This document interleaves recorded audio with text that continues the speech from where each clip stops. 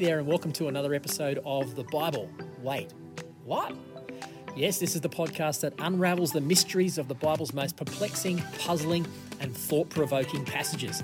My name is Rowan, and each session I'm joined by a member of our team at C3 Church Camden, Picton and Thirroul as they quiz me on some of the more complicated, confusing, challenging, and even confronting passages that we read in our weekly Bible reading plan.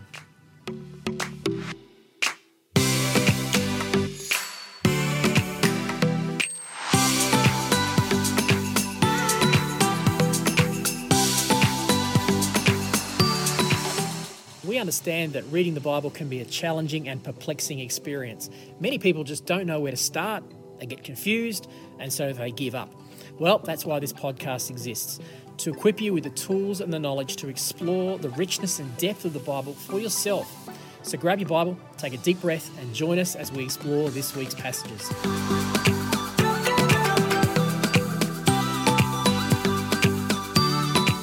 To learn more about us or to get in touch with us at C3 Church Camden, Picton and Thirroul, visit any of our 3 locations websites. That's c3camden.church, c3picton.church and c3thirroul.church. Or you can follow us on Facebook, Instagram and YouTube just by searching for any of our locations' names. So without any further delay, let's dive into today's conversation.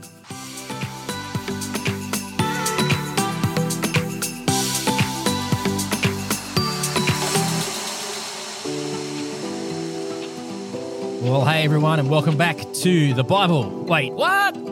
Hey, my name's Rowan, and I'm sitting down with Phil Weirden today, long-time friend. We've been friends for 20 plus years, haven't we? For more than 20 years. Yeah, 20, probably good 22 years. 22 years we've been friends, and our families have grown up together. And Phil is a bit of a Bible nerd. Actually, that's an underestimate. You're more than a bit of a Bible nerd, Phil. I do like Bible history. You sure do. It's probably more of Bible history. Yeah.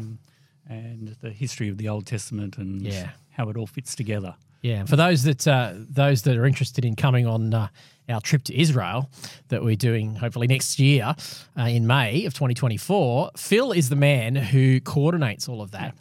He is the man who books everything. He in fact, he could do a better job of taking it to Israel. One day I won't be able to go and he'll go in my place because I'll be too busy, but he knows his stuff. He knows his Bible history. He's been to Israel and broke his ankle in Israel. Yep, not everybody can do that one. Don't recommend it. No.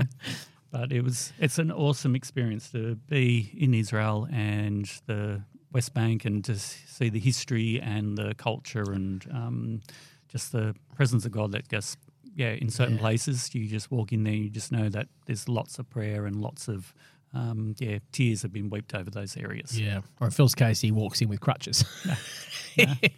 It was towards the end of the trip that he rolled his ankle up in the Golan Heights, but we thought it was just a rolled ankle until you got back to Australia and realised it was broken, didn't you? Yeah, walked on it for 2 weeks. Hobbled around on it. Yeah, so, but don't let that discourage you from coming. If you want to know more about coming to Israel, it's a great experience and a great way to let the Bible come to life for you. And so I'm sitting down with Phil and we're going to unpack some passages, continuing on from last week's conversation with Jimmy. Our theme at C3 Camden, Picton and Thirroul for the month of September is mission. And it's a little bit different to some of the other things that we've done on the podcast so far. On all our other weeks, it probably for those of you who are not part of our church, it doesn't really matter. I know there's numbers of people listening who are just feeding back to me that they're enjoying it, listening to the podcast. But for those in our church, normally what we've been doing is we've been kind of tracking certain themes each week, and those themes then kind of roll over into the Sunday. We're talking about, the nature of sin or what is atonement and all these different things. It's a little bit different during the month of September. We are going to be talking about mission in general, and in our locations we'll have a variety of different missions work that we partner with or are involved in that we'll showcase at different weeks at different locations. So the podcasts and the teaching material, the actual themes are a little bit disconnected. Then there's not any one size fits all theme. And so when I was putting this schedule together at the beginning of the year, I felt a way to do that would be, the end of last year it was, I thought it would be a good opportunity to tackle a couple of large passages of Scripture. So if you listened last week, Jimmy and I tackled the first 5 chapters or so of David's life when King David appears on the scene before he's king. And we also handled, discussed some of the Book of Acts as well. We've done little snippets here and there, but during the course of September, we're going to take a pretty big deep dive into numbers of chapters, not all of them, but numbers of chapters in the Book of Acts, which we did last week. And so today is really just a continuation of that. And the intention of studying the Book of Acts is obviously we get it firsthand, first front row seat into what the early church's mission was about. Yeah. And then by tackling and looking at the life of David, we see, I was thinking along the lines of, while we're doing certainly character studies and the King David and Saul is great for character studies, it's narrative, it's historical narrative, you can learn a lot. History stuff, you'd learn a lot out of this part of the scriptures as well with your history bent, Phil.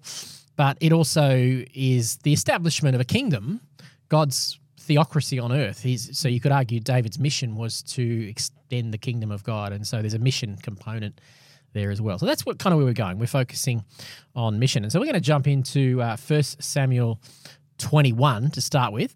So here we go.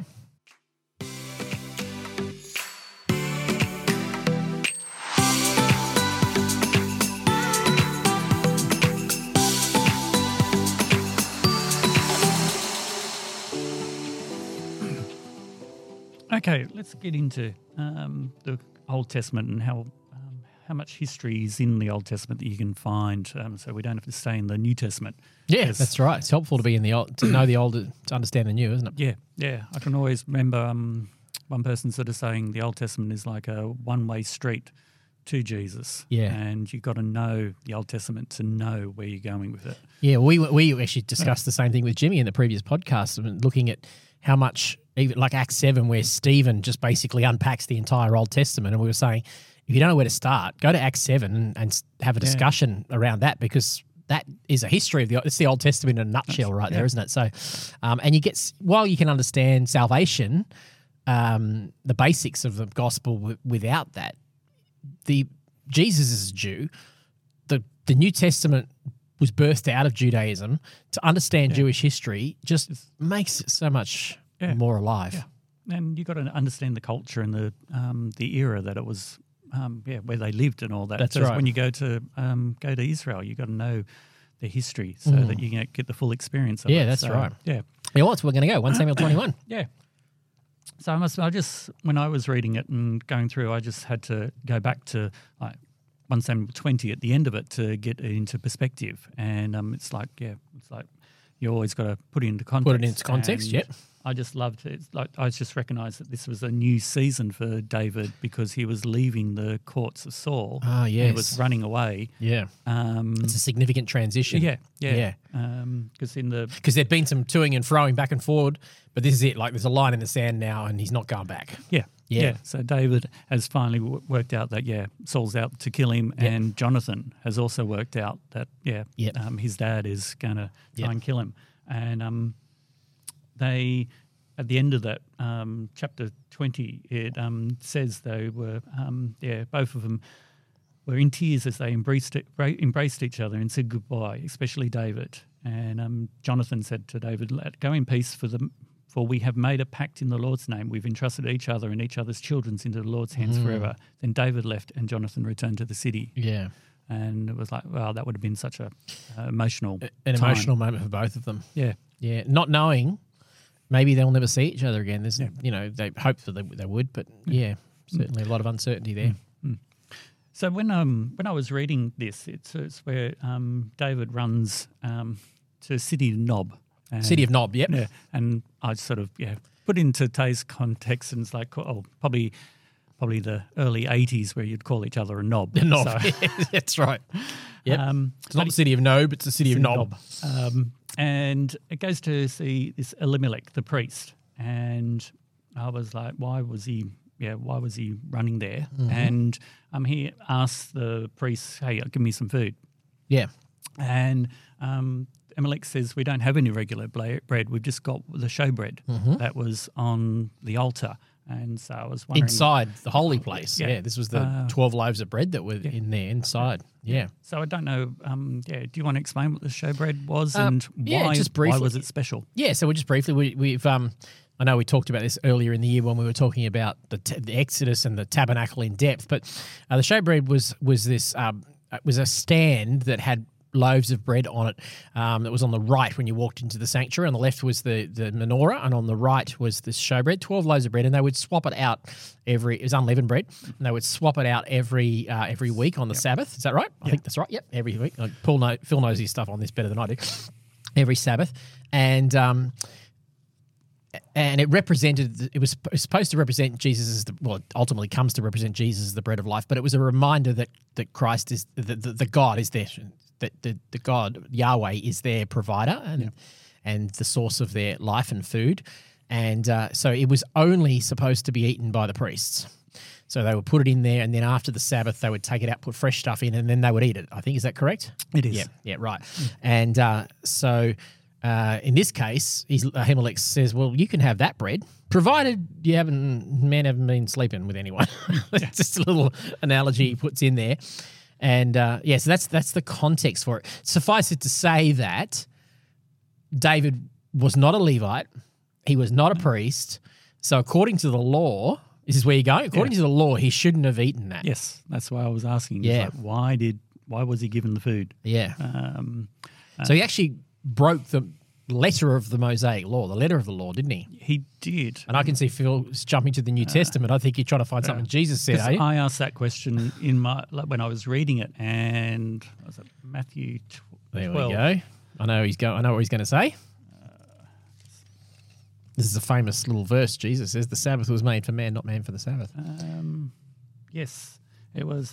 Because who were they? The Pharisees saying, shouldn't your disciples be harvesting grain on the Sabbath? Because they were hungry. They were just basically walking along and picking heads of grain, And so they were eating on the Sabbath. And Jesus replied to them, haven't you ever read in the Scriptures what King David did when he and his companions were hungry? Even though King David didn't have his companions with him, I don't know. Well, he didn't, but he was going to meet up with them, But he went into the house of God and there ate the special bread reserved for the priests alone. That was breaking the law too. And haven't you ever read in the law of Moses that priests on duty in the temple may work on the Sabbath? I tell you, there's one here who is even greater than the temple, but you would not have condemned those who aren't guilty if you knew the meaning of this scripture. I want you to be merciful. I don't want your sacrifices. For I, the Son of Man, am master even of the Sabbath. Oh, great. What do you think that's saying, Phil? What do you think the point behind that is? That being religious to the law, that it's sort of, that's not grace, that's not love, that's that's great. Legalistic, and God's bigger than that. Yeah, absolutely. And it's the missing. Jesus says elsewhere about the Pharisees, they strain out a gnat and swallow a camel. Like they're worried that they might get the slightest little unclean bug in their food, so they get a strainer and they make sure they pour all their food through that. Meanwhile, they're eating camels that they don't even realise. And that's the point, is that they're focusing on the ritualistic, how dare the disciples go and grab a bit of grain, because that seems like harvesting, and they've missed the point. The spirit behind the law was love and kindness. And in this case, Ahimelech is showing kindness to David. Yeah. He's appealing to a higher law than the law of Moses. He's saying the law of love supersedes everything. Yeah. Though, that was sort of interesting. It was like, when I was reading that, it was, because it also makes that reference back to Jesus. Like if you do the cross reference, it does link you into that verse. Yes, that's right. Yeah. No, it's a really good one. So that's a good little point. Well done. Yeah. And then it says in verse 7, it says, then Doeg the Edomite. Doeg the bad egg, I call him. The bad egg, yeah. He's a bad Saul's egg. chief herdsman was there for that day for ceremonial purification. So I wanted to ask, what's an Edomite? Okay. An Edomite is the closest relatives that Israel had at the time. So Edomites were the descendants of Esau. Esau was Jacob's brother. So these guys were biologically, even in scriptures, oftentimes they're referred to as Edom, your brother. These guys lived on what is modern day Jordan. They lived on I always get my directions right, the east side of the Jordan River, directly across from Israel. They were a neighboring nation that generally were at more times, 9 times out of 10, there was fairly substantial sibling rivalry, wasn't there, between the two. Yeah. But this case, obviously, Doeg has switched sides. He was an Edomite, but that's probably worth mentioning too. And Phil knows this. He's a history nerd. But a lot of people don't realise that. We sort of think that there was no interbreeding, there was nothing going on, or that all interbreeding was wrong. But just at a geographical level, all these countries, the Moabites and the Ammonites and the Edomites, and they're all very close together. And there was a lot of interbreeding. Now, it wasn't always all bad either. There were times they were told to be careful of that because they could be led astray. But Ruth was a Moabite, so we're talking about a few days' journey, and you meet all these countries, don't you? It's more like you have to be thinking about the whole area. It's probably not much bigger than the Sydney metropolitan basin, so you can travel around. Around all over the place, can't you? So And there's trade routes. And there's trade routes all around that area. Yeah. That's correct. Yeah. So I think this guy, the fact that he is the chief herdsman means he's a man of some influence, and he's not a Jew. And he's not an Israelite. And NLT says that he was there for ceremonial purification. Which is he's certainly practicing as a Jew, isn't he? Yeah. As a Hebrew. Yeah. Because originally I was thinking, what's a Edomite doing in Saul's employment? Right. Well, Uriah was a what? No, he's a Hittite. He's a Hittite. The Hittites further away. The Hittites were from Turkey, so they're further north. Yeah. But Uriah's a Hittite. So it's not that uncommon. Yeah. Yeah. There's another guy who, in the time of Isaiah and Hezekiah, who was an Egyptian. That was quite common too. So, it's not quite as isolated as perhaps first reading of a scripture leads you to believe. There was a lot of relation, and not just even marriage relationships. There were just people who would come and switch allegiances. Yeah. There was a time when Babylon came and attacked Israel, the book of Jeremiah, and there was a whole bunch of Jews who'd switched over to the Babylonian side, and then they switched back again. So there's a lot of this kind of stuff, which makes sense. That's just world history in general, isn't it? And was it Syrians who their ploy was to spread? They basically conquer a land and then spread everybody all over the place. Yes, so their impression, the term they would use is assimilation. Yeah. So for those Star Trek fans who understand the Borg, that's what the Assyrian philosophy was: assimilate by basically ethnic cleansing, by basically interbreeding. It's not that dissimilar to some of the white Australia policy. That's how the Assyrians thought that they would do this, by just making everyone interbred, so they'd lose their national identity. Yeah. So that was sort of interesting. It was like, another question, because at that point he picked up David's sword. And Elimelech had Ahimelech, had David's sword. Elimelech is Goliath's sword. Goliath's sword. Because Elimelech is the priest. Ahimelech. Elimelech. Ahimelech. Ahimelech. Elimelech is Ruth's father-in-law, I think. Yes. Ahimelech. Ahimelech. Yeah. So he picked up Goliath's sword. Yep. Yeah. So it was like the question I had in my mind, which I couldn't find the answer, was, well, I was thinking Goliath is this huge dude. Yeah. And his spear was huge. We talked about the spear was the weight of a bowling ball. That's how we worked out in the last episode. So I was then questioning, is that sword going to be really huge? Imagine this priest walking around with this massive sword. It doesn't tell me how big the sword is. It doesn't tell you how big the sword. I'm sure it was, unless it was a short sword, but even then it would have been a big sword. I mean, if you got a spear that's the weight of a bowling ball. Right. I actually visited the tower of where what's Mel Gibson's character in William Wallace, the William Wallace Tower in Scotland, and I saw William Wallace's sword is on display there. Yeah. This thing is nearly as tall as me. Oh, wow. I know I'm short compared to you, but this is a big sword. Like, it was up to my chin. I'm thinking, how the heck did they wield this? But that's what a long sword was. It was literally, it was 3/4 of the height at least of a person. So no wonder you fell out, or that you got knocked over when you got hit by a sword. Oh, no wonder you got knocked over. I mean, just the sheer momentum to get the thing swinging. But if you were strong enough to do that, incredible force in that. I'm just saying, being a Arnold Schwarzenegger bodybuilder, you'd be muscles on one side would be bigger than the other. you'd have to be able to swing both ways, wouldn't you? So these weapons were big. So I could just see this little old priest walking out. Here's your sword, Dave. Whoops! Oh, whoa! Whoops! Did that just my ear just fall off? Yeah, exactly. Sliced himself with it. So that was sort of interesting. That he's like, well, Elimelech didn't realize this was what David was running away. No. And David sort of. And David didn't let on. He kind of lied to him, didn't he? He lied to him. Yeah, he did lie. Well, he didn't kind of lie to him. He did. He said the king sent me here on an urgent mission. Yeah.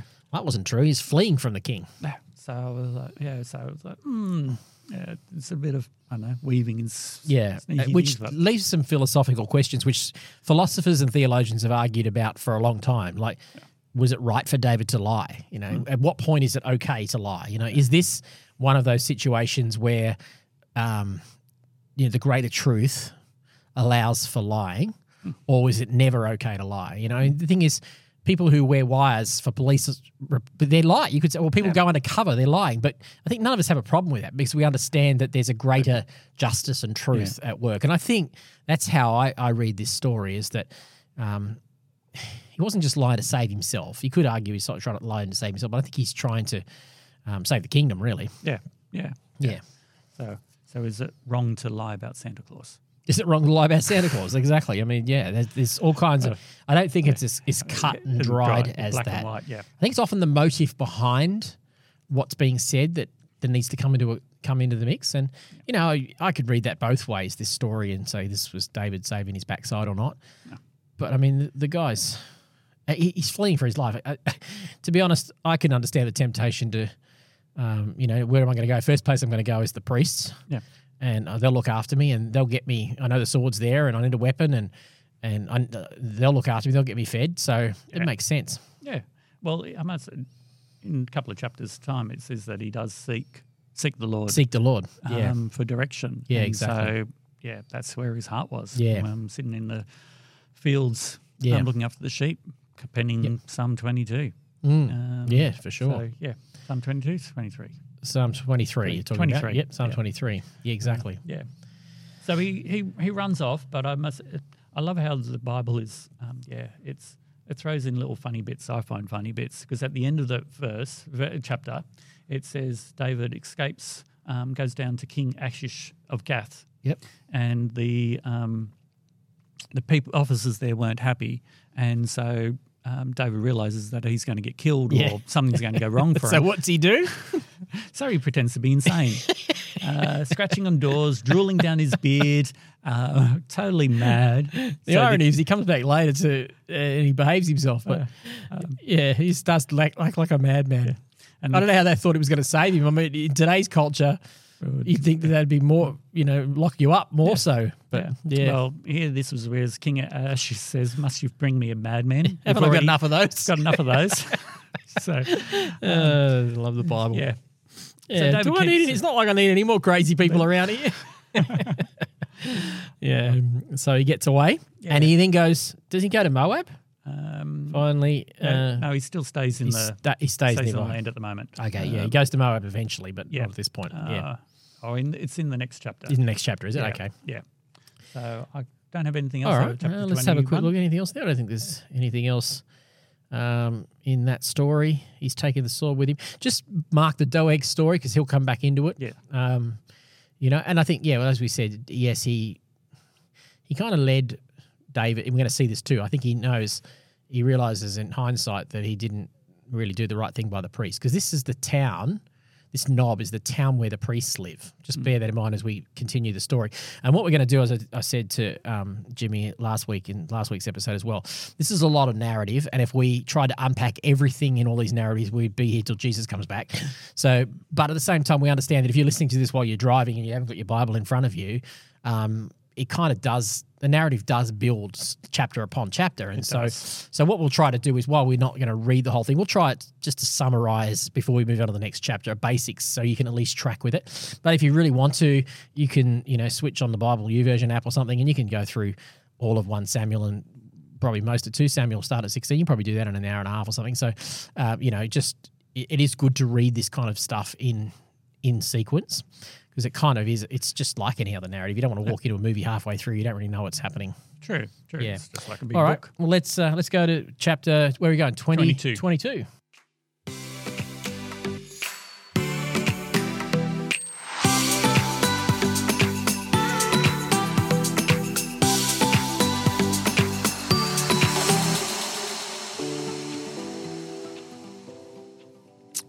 Okay, 1 Samuel chapter 22. So glad that you're still with us. Yeah, you got through one chapter, folks. Just a couple more to go. So David escapes from Nob to a cave in Abdullah. Phil's laughing Yeah. as he says Yeah. that. I just It's like a little boy. And this is what I find fascinating. It says that soon his brothers and other relatives joined him there. Then others began coming, men who were in trouble or in debt or who were discontented, until David was the leader of about 400 men. My question is, throughout this part, why can everybody find David but Saul can't? That's funny. Oh, that's funny, Phil. It is. It's like, Saul can't So find what do you him. think's going on? Well, it's definitely the hand of God on Yeah. this one. I reckon word's gotten out there too. I mean, this is like a Sherwood Forest, situation. This is Robin Hood and his merry men in the middle of the forest. I think word gets out there, and it's an underground conversations going on. You got a problem with Saul? Come join us. Yeah. Cloak and dagger kind of stuff. A little bit of rebellion. A little bit of rebellion. Well, I mean, these aren't the top the category. If you try to put together an army, I wouldn't be going. Let's select those in debt, those who are discontented, those who are in trouble with the law. This is not your prime time job list, is it? Job wanted. David's mighty men. That's that was like, that's interesting. Yeah. There's a bunch of rubble, and he turns into a mighty army, which is once amazing. again shows I think Paul will pick up on this in Corinthians somewhere, and he'll say, God, it wasn't to the wise and the wise and the powerful of the world that the gospel. He says it came to the weak and the lowly, and to those who were. Basically, he's hearkening back to this passage, and he's saying that's what some of you were. God uses ordinary people to do His work. He doesn't necessarily just use the ones that you would expect. Yeah. So, None of us are, even those that are in trouble with the law, even those that are discontented. God can still use us. yes. Not that I'm in trouble with the law that I'm aware of, and not that I'm discontented. But are you in debt? Am I in debt? Yes, I still have a mortgage. Yeah. Well, we're in debt to Christ. In debt to Christ, always. Yeah. Yep. Yeah, get that one. So now he leaves that cave and takes his men to Moab. And I like this one because it says in verse 3, he goes to the king of Moab and said, "Would you let my father and mother live here under royal protection until I know what God is going to do for me?" So he's really seeking God, like say. That's great. Yeah. Yeah. So he wants to get clarity around what God's plan is in the middle of all of this, because it would have been hard to find that. He's been anointed as the king of Israel, and here he is running for his life. And that's not how he saw his life progressing. Oh, I don't think anybody would. No, absolutely. So he went to Moab. What does that tell you? Does that ring a bell? Why would he go to Moab? Yeah, because his father's grandmother. Jesse. Grandmother is from Moab. Yeah, exactly. Yeah, I just realised that. Yeah. So this is Ruth. What's Ruth? He's got Boaz, Obed, Jesse, David. So Jesse's father is Obed. Boaz, Obed, Jesse's David. This is Ruth's his grandmother Grandmother. or his great grandmother. Say it again. It's Boaz, Obed, Jesse, David. So Obed is Great grandmother. It's his great grandmother. Yeah. So there's a family connection there. Yeah. So he's basically appealing to. So Jesse, my father lived here. So Jesse is Ruth's Ruth is Jesse's grandmother. Yeah. There's only one generation there. Yeah. So there's a family connection. So yeah. Because the Moab, talked about these other countries. The Edomites were the nearest relative. The Moabites were also closely related, but they were distinctly hated and looked down on. So this is interesting that he sends them there. Just interesting. Like I know with Ruth being a Moabitess, there's earlier in scriptures somewhere it talks about you can't No Moabite no can Moabite enter for the 10 generations. Yes, that's correct. And that works out the 10 generations. Ruth is generation 10. Yeah. Yes, that's correct. That's how the scholars have worked that out. Yeah, that's right. Love how God weaves. He weaves his story together, doesn't he? To say, bring not just the Jewish genealogy in, but it's also everybody else. It's all the other people woven coming in. That's right. It's great. Yeah. Yep. So I found that fascinating. What else was I thinking of? David listened to the prophets. So here comes the prophet Gad, which was like, so he's, where does he find this prophet? Like, does this prophet just rock Just up? appear. I don't know where Gad and Nathan are David's two main prophets. Yeah, I don't know. It doesn't really say where Gad appears from, does it? No. You have to almost assume he's like one of the discontents or something. I don't know. Yeah. Good call. Yeah. But he appears and he gives David some direction. So even in this early stages, David's coming to that understanding that even though he's to be king, he still needs a court around him. He still needs the wisdom of others. And I think that's an important lesson for all of us, is that we can easily fall into the trap of thinking we know it all. But there's wisdom in the counsel of many witnesses. And here in this stage, David's seeking wisdom and being willing to accept direction from others who are subordinate to him. Yeah. Because it also says in...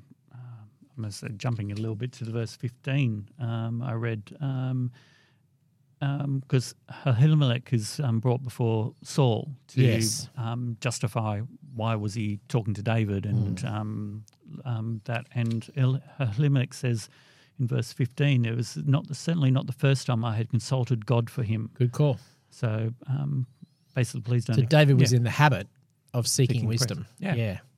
And we talked about this with Jimmy, is that Saul's downward spiral. It started with just, I was a bit jealous of David and kept a jealous eye on David, and he's trying to kill David. And then he becomes David's enemy, and he literally, is just obsessed with David.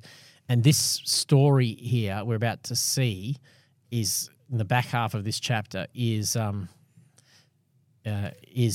horrific, because this is where it comes to a head.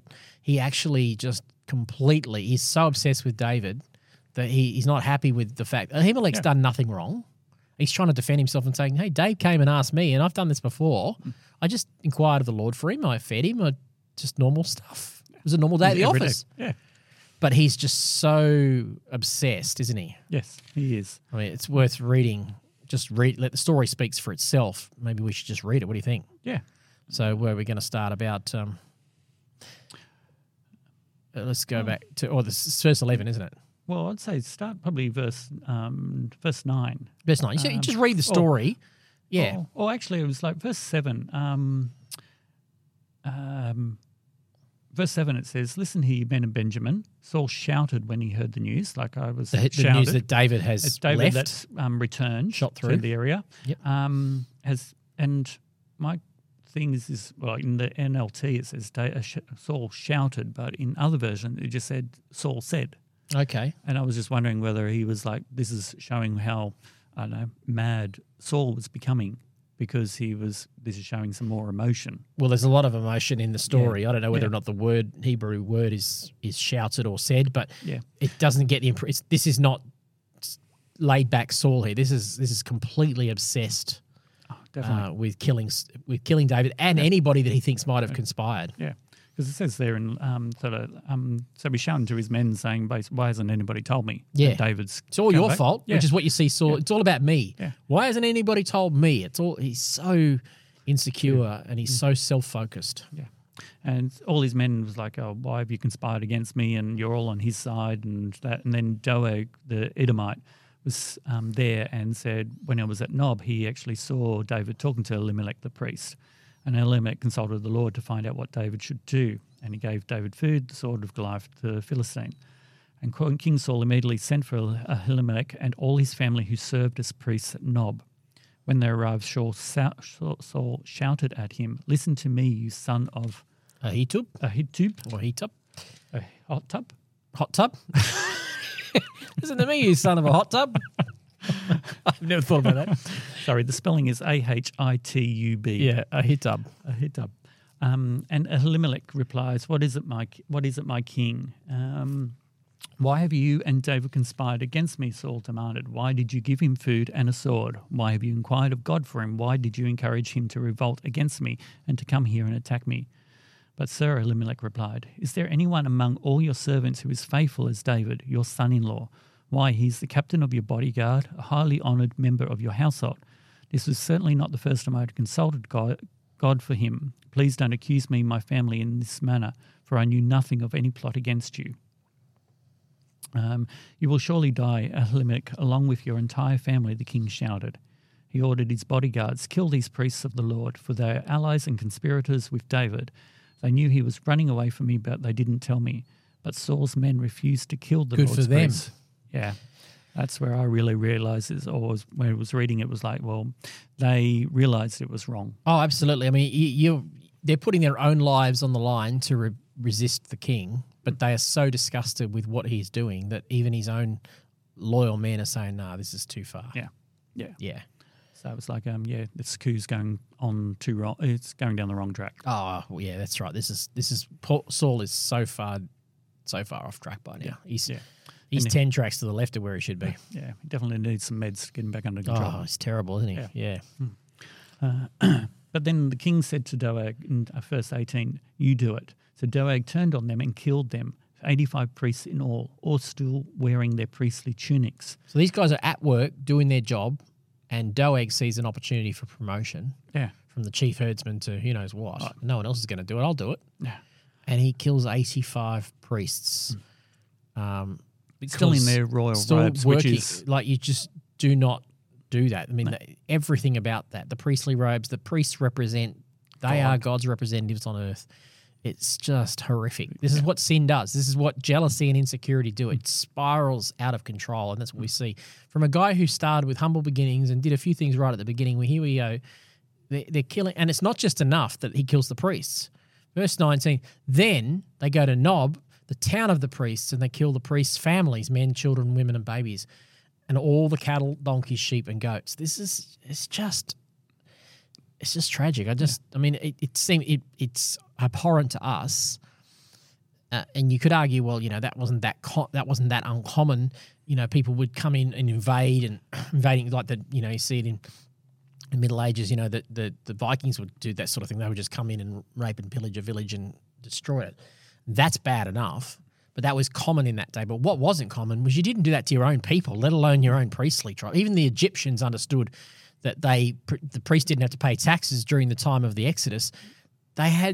Every nation had a respect for its cloth, the clergy. This is just disgusting, isn't it? Yeah. But you can always see that God's got his hand in there because one got away. One got away. That's great. Yeah, God's redemptive. And he fled and escaped to David. One of Ahimelech's sons. Yeah.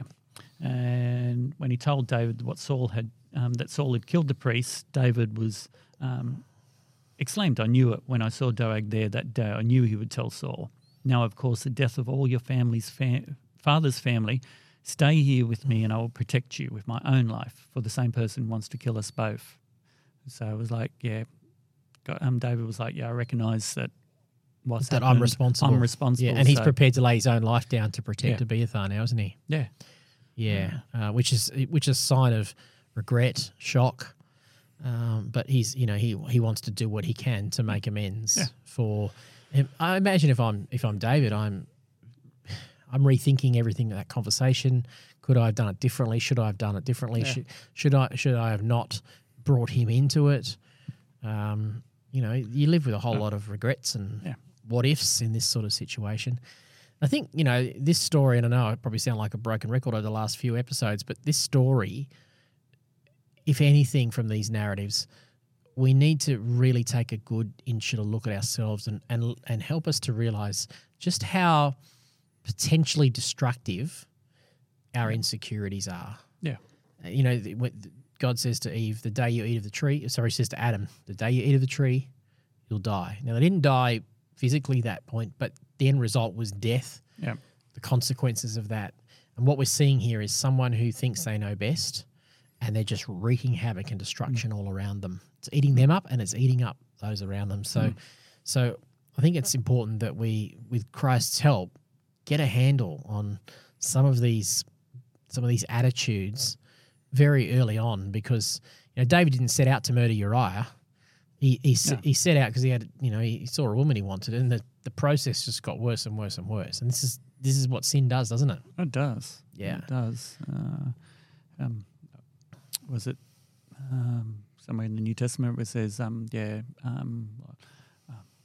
you take, becomes a thought, sin becomes a thought, and then becomes 2. something else, and then becomes death. Yep, you got it. It's in 1 James 2. It's in, not 1 James. It's only James 2, I think it is. I used it actually in my sermon. Can't remember where it is. James 1:14, I'm going to say, top of my head. James 1:14 and 15. Understand this, my dear brothers and sisters. No, that's 19. Gone ahead of myself too far there. 12, 13, 14. And remember, when you're being tempted, don't say, God is tempting me. God has never tempted anyone to do wrong, and he never tempts anyone else. Temptation comes from our own desires, which entice us and drag us away. These desires give birth to sinful actions, and when sin is allowed to grow, it gives birth to death. Yep. If there isn't a commentary on Saul's life, that's it right there, isn't it?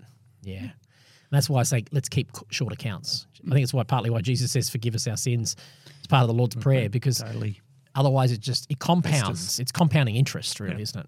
Yeah. So friends, if don't let the sun go down in your anger. This is all the same thing. Just recognize that with God's help, we need to keep short accounts, because it will become all consuming. We're not saying everyone will end up. I mean, there's cultural nuance here. We're not going to end up murdering people, but we can bring death to the world around us, and a failure to thrive to the world around us, because we allow our insecurities and our hurts and our pains to fester. Well, I was just thinking it becomes, our attitudes become toxic. Toxic attitudes, yes. And it influences others, and becomes a bad taste in other people's mouths. That's right. So it's like, that's where you go, no, just got to, somewhere in this, when I was reading these scriptures, it was like, well, who am I to judge? That's right. We can all experience this, can't we? Yeah. All right, we're going to go on in the story and see David running around the countryside trying to stay away from Saul. So I head to 1 Samuel 23.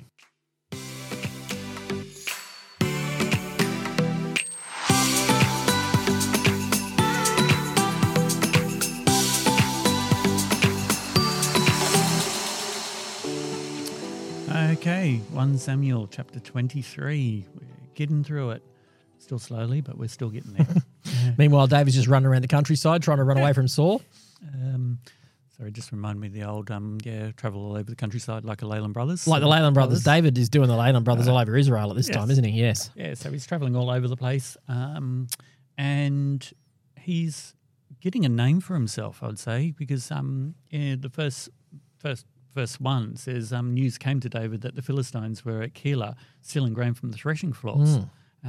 So David and his 400 men getting a name as a protector.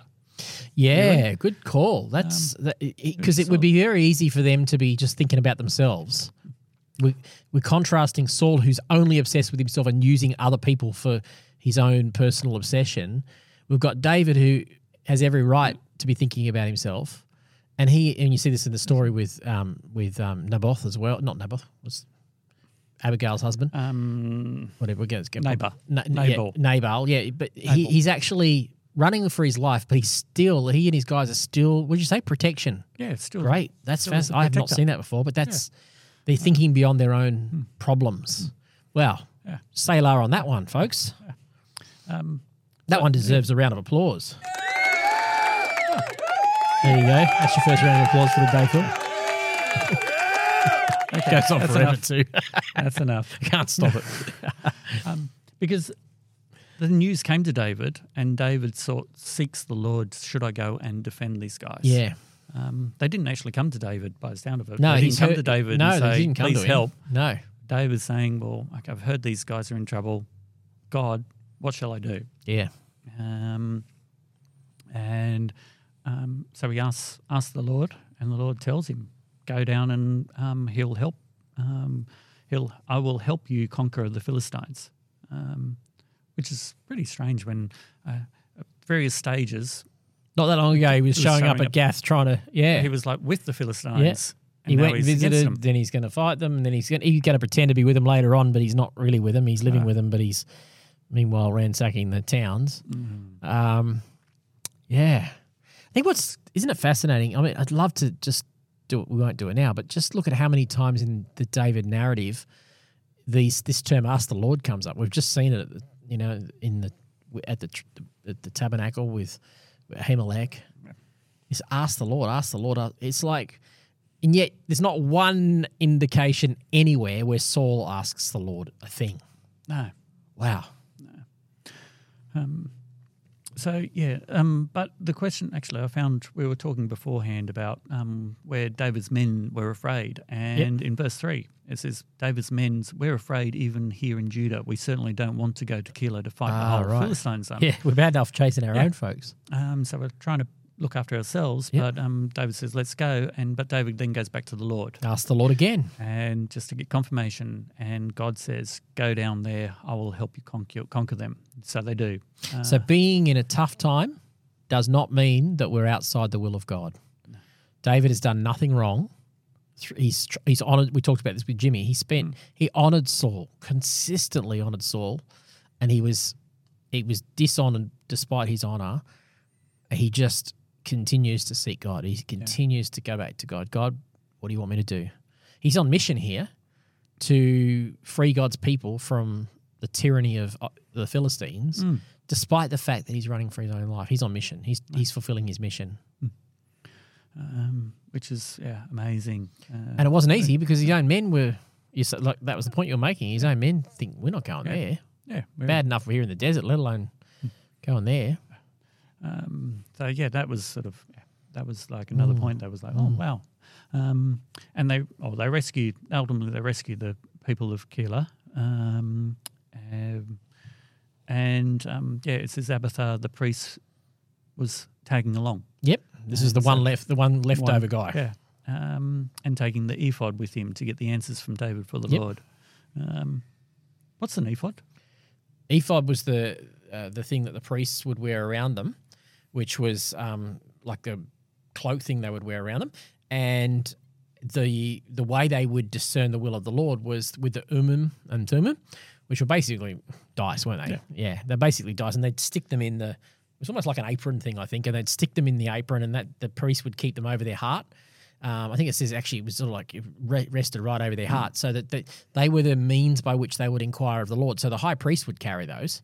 And essentially, this is the only priest left at this point. Yeah. He is the high priest, and he's run away, and he's taken them, and they are the means of discerning God's will.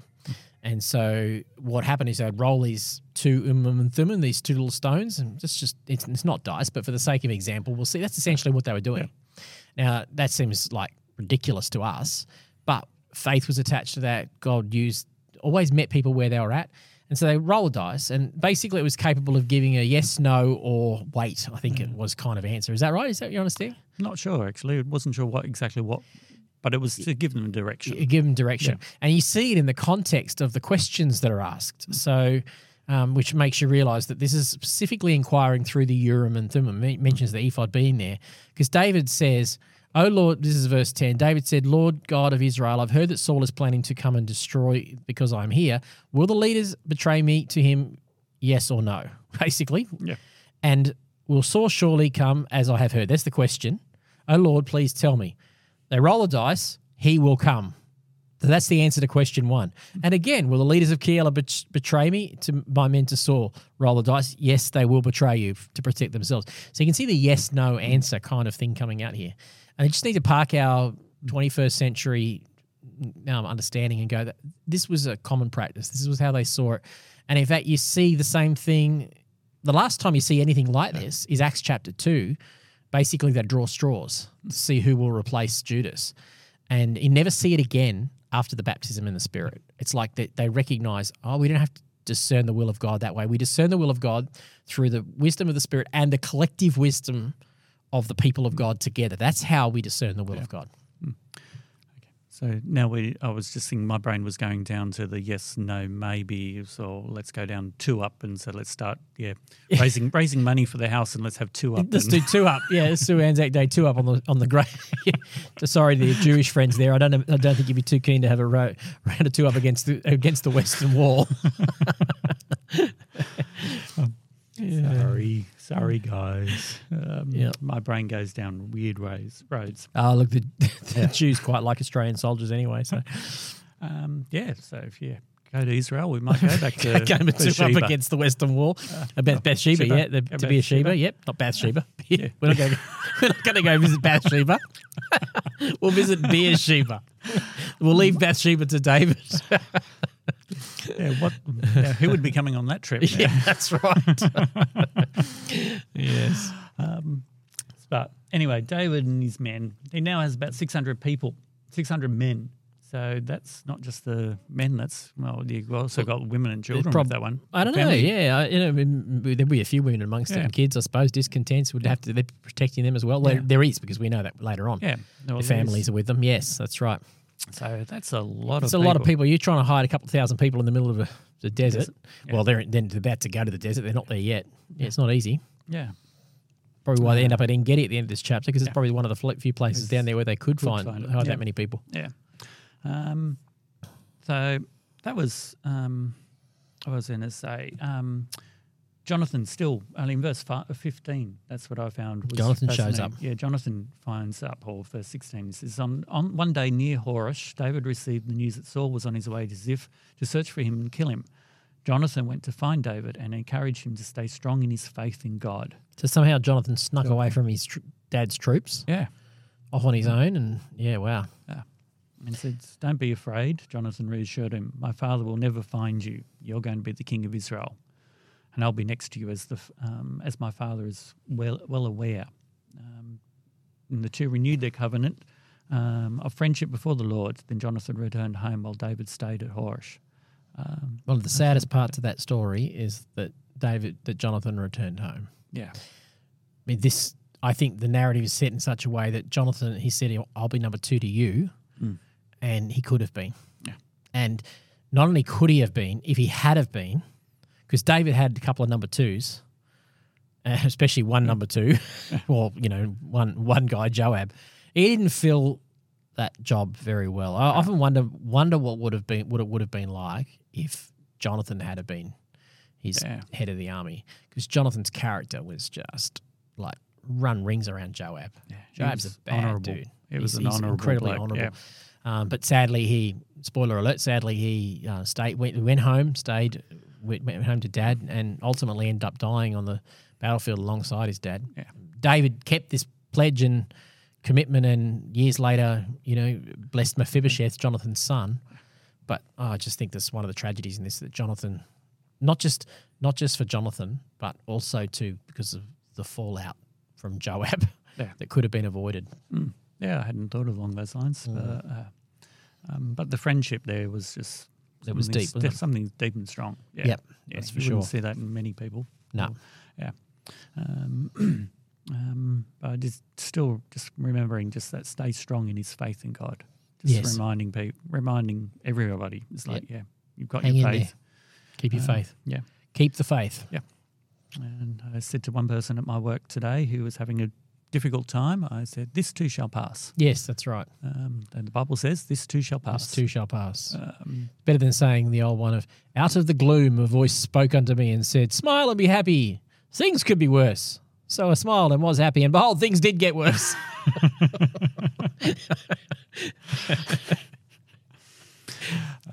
But God is in control. Yes, that's right. It's not going to get... It got worse for Dave before it got better. I have to say that. Yeah. And unfortunately it does at times, but yeah. Yes. Another point though was like verse 21, it's about Saul, and this is how... Oh, he mentions the Lord. The Lord's... he's so far gone, isn't he? He says to the people who said they would betray David. Yeah, he said, "The Lord bless you," and at last someone is concerned about me. it was like, yeah, he's not concerned about himself that enough. Like he needs He somebody else. He needs who's other concerned. people concerned about him. At last, someone, and then he invokes the name of the Lord as though that's a good thing. I mean, talk about defining right and wrong, eating from the tree of the knowledge of right and wrong. I mean, he's just completely obsessed with himself here. Yeah, he's got And he- blinders on. What is it? Woe to those who call righteous good and good righteous. I mean, Yep. this is what happened. He sees God in this act of a group of people willing to betray David to him, and he sees that as a good thing. His conscience is so seared by this point that he cannot tell right from wrong. I'm just sort of thinking like of throughout history, people who believe black and blue that I'm going to say slavery was Yes, right. yep, that's right. Apartheid was right. American Yep. South North, that was right, and they could swirl black and blue. That Yep, was right. colonialism is the right thing. The list goes on. We get so far into our own narrative, we don't see where, and that's it. We end up calling the wrong things good and the right things bad. Yeah. So- That's what's happened to Saul. Yeah. And it's so easy for him to go down that road, and so easy for us to go Yeah, down that that's road. right, Phil. So it's Yeah. a good So wake-up David spent some time running around the wilderness with 2,000 people trying to find somewhere to hide. I mean, it's not much down there, is there? I mean, No.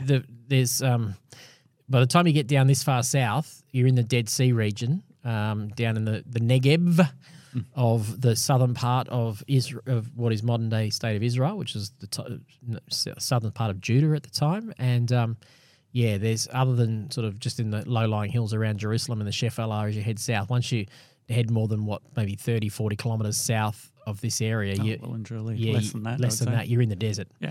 And it's not Sahara desert, but it's arid, It's rocky. Yep, very few trees, very little water. But they stumble across En Gedi. Yeah. That's where what's it say at the end there? That David went to live in the strongholds of En Gedi. And we might even, this next story is going to talk about En Gedi. We'll talk about our little experience at En Gedi when we get to the next chapter. So shall we go there? Yes. Let's All go right, there. chapter 24.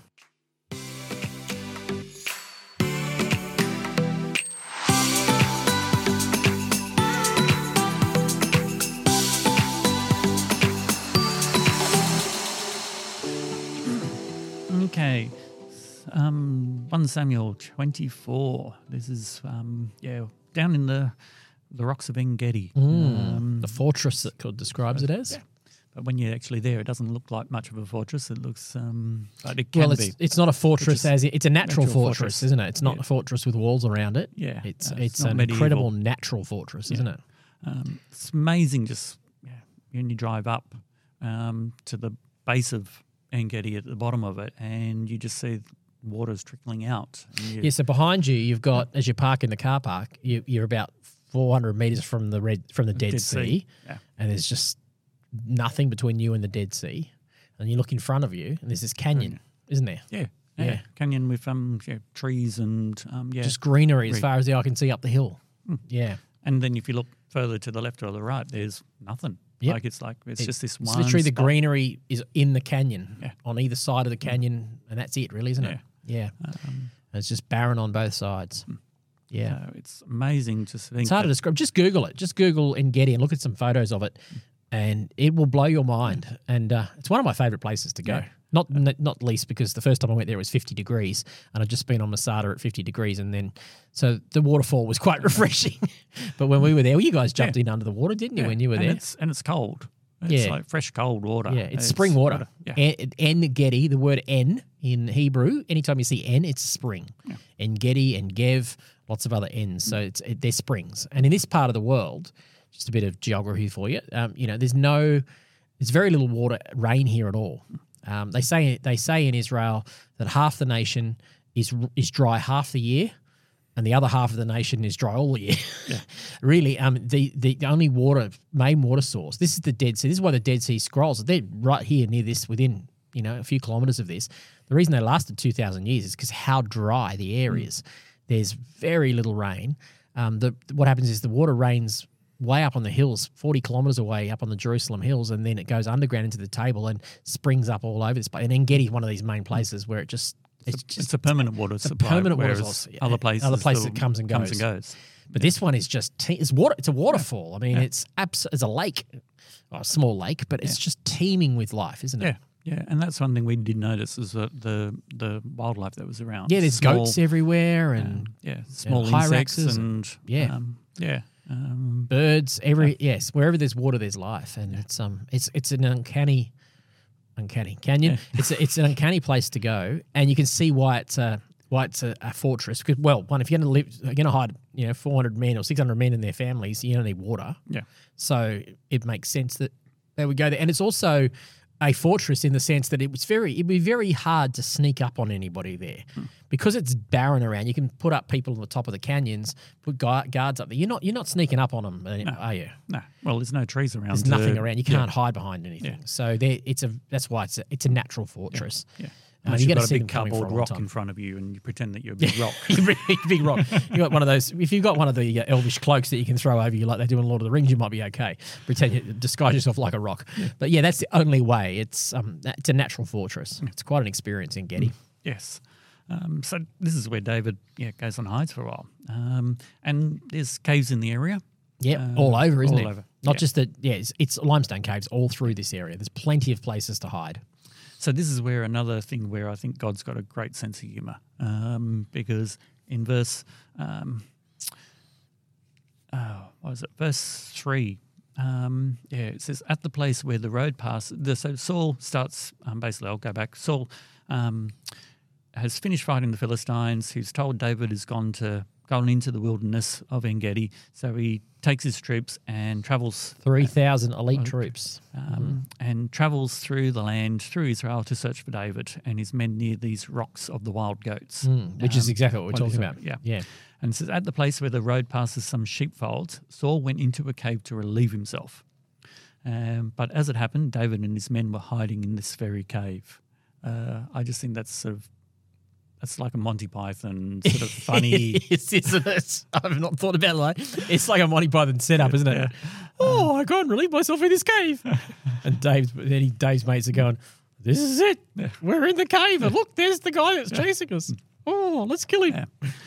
And so I think God's got a great sense of humour, but it's a good story. He's probably left his boys outside because he's going to relieve himself. He's on his own in there. For some privacy. He's got 3,000 men outside, and here he is completely exposed. Yeah. Especially when, you have in many ways exposed. You got to drop your ducks somehow. Yeah, that's right. So I can imagine. So God's got a sense of humour. I like that. Because he's probably God's up going, hey, angels, come have a look at this one. Look at this setup. Because I would be so tempted to go up there and give it a little poke. Yeah. And it's like... That's right. So God's got the good sense of humour. Yeah. So in the cave, David's men saying, "Wow, today's the day the Lord today's the day the Lord was talking about when He said, I will certainly put Saul into your power to do as you wish." So the men were sort of saying, "Well, here's your opportunity. Let's take Saul out. This is it. We'll take the throne." Yeah. Makes perfect sense, logical sense, doesn't it? Yeah. And you walk out of the cave and just, you've got instant troops. Yeah, that's troops. Right. Yeah. Because you can, but so David, it says then that David went forward and cut off a piece of Saul's robe. And it sort of always question me is like, what's the point of, what's the significance? Why take the robe? Yeah. Yeah. I think you got to think, where do we know of robes? I mean, if you think about royal robes, there's hems around those robes, and those hems were often marks of authority. So I think now you're testing me because I'm maybe stretching what I think I've heard here, but I think from memory, the robes, the whole concept of the hems on the robes actually morphed into things like the epaulets on the sleeves of soldiers and people like that. So it comes to represent a sign of authority, and different colours mean different things. So the king has this robe. So, it's tantamount to snatching at that authority. To cut a corner of that robe is to say, I've got the authority now. And I think the woman pushing through the crowd to just touch the hem of Jesus' robe, she's got this understanding that there's something about some authority. The in authority that robe. represented in that robe. I think it's that same thing. Yeah. Well, Yeah. I was just thinking the priests in this time were told to make their robes, and on hanging off the bottom of the Yes. bottom of the robes was the blue threads and all Yep. sorts of All the different things. Yep. to That's right. Yep. and the pomegranate bells Yep. and all That was sorts all of- hanging off their robes. Yeah. Yep, exactly. So they all had that symbol. Like it was a symbol of mark of authority and position and title and all that kind of stuff. Yeah. So that David goes and cuts a corner of that off. Yeah. to sort of say, hey, I'm taking part of your authority, or Yeah. could Yeah. have taken some of your authority. Yes, I think that's right. I think at this point he's trying to do that. He's fallen for this at this point, hasn't Yeah. he? He seems to have gone, oh, good call, let's go and do it. But somewhere along the process, he realizes, no, I'm not going to do Yeah. that. Well, that's verse 5. It says, then David's conscience began Yeah, bothering right. him because he had cut Saul's robe. Yes. So he knew that was the wrong thing. The Lord forbid that I should do anything to my Lord the King. Wow, that's not easy to say to someone who has turned you into their enemy when you have done nothing wrong. Yeah. David has done nothing but be loyal to Saul. And when Jimmy talks about this, really, that Saul saw David as the enemy. David never saw Saul as his enemy. That's a big call, isn't it? To stay honourable despite this. Yeah. Wow. It's, I don't know if I could have done that. No, I think it's quite remarkable. And he goes on and says, I shouldn't attack the Lord's anointed one. I think that's the key. Yeah. Is that he has this revelation of to attack Saul is not just to sin against Saul, it's to sin against God because he is the anointed king of God. Yeah. And it says he's the chosen. The Lord himself has chosen him. Yeah. And he did. Yeah. And so, yeah. Even though, technically you could argue, well, the favour had transferred and he was the anointed one. By this stage, David is the anointed king. He's just not living out that anointing yet. So David has this understanding, I'm the king, I'm the future king, but this guy, I'm the inheritance to the king, but this guy's still the king. Yeah. This guy's still the Lord's anointed. So that would sort of made me think of it as like, well, how do we respond to people who are, who I wouldn't say were the Lord's anointed, were doing great things and then have fallen from favour? Yeah. Do we attack them and drag them down, or should we still honour them or honour the mantle that they had, even though as a person they failed? But should we still Yeah, it's a good question. the role? I know what I would have 100% once upon a time said, even though I've never done this well. I mean, the point of the story is we're supposed to see this recognition that despite the way David's been treated, he stays honourable. So this is about his honour. Yeah. I think that's the key. I probably have taken it too far in the past, and the perpetuation of that is that this narrative can be used to enable spiritual abuse. Yeah. If you're listening to this, it's never right for a leader to control or abuse or attack or misrepresent, which is what Saul's doing here. And at no point in this narrative are you expected to think that was okay. In fact, it's quite the opposite. It's really obvious that's not okay. But that said, David still has this thing of, oh, well, I'm not going to touch the Lord's anointed. But I think it's more about not wanting his heart to become blackened. He knows that if he has vengeance, if he seeks vengeance against the injustice, even though he's acknowledging the injustice, but if he takes vengeance in his own hand, it will consume him. I think that's the point we need to get out of it. That's not to say that we should stay in spiritual abuse just because we're touching the Lord's anointed. That's not to say we shouldn't call people to account for their behaviour. All of those things. We fortunately live in a society where if someone in leadership is, whether that's in your workplace or in the church, if there's leadership, we should be calling that to account. And we have a code of conduct, and anyone has the right to call me on that code of conduct, and that's not attacking the Lord's anointed. That's upholding the truth of the gospel. So I think I want to make sure we don't take that to the point of spiritual abuse. I think the point here is, though, that can we be like David and avoid it blackening our own heart and becoming bitter and twisted by that? Yeah. Yeah. Yeah. I was probably thinking I hadn't thought too much down that way, and you're right with that. I was sort of thinking, well, I just I get or makes me cringe when people, I'm going to say, back in the day when the Protestants were attacking the Catholics, and Yes. the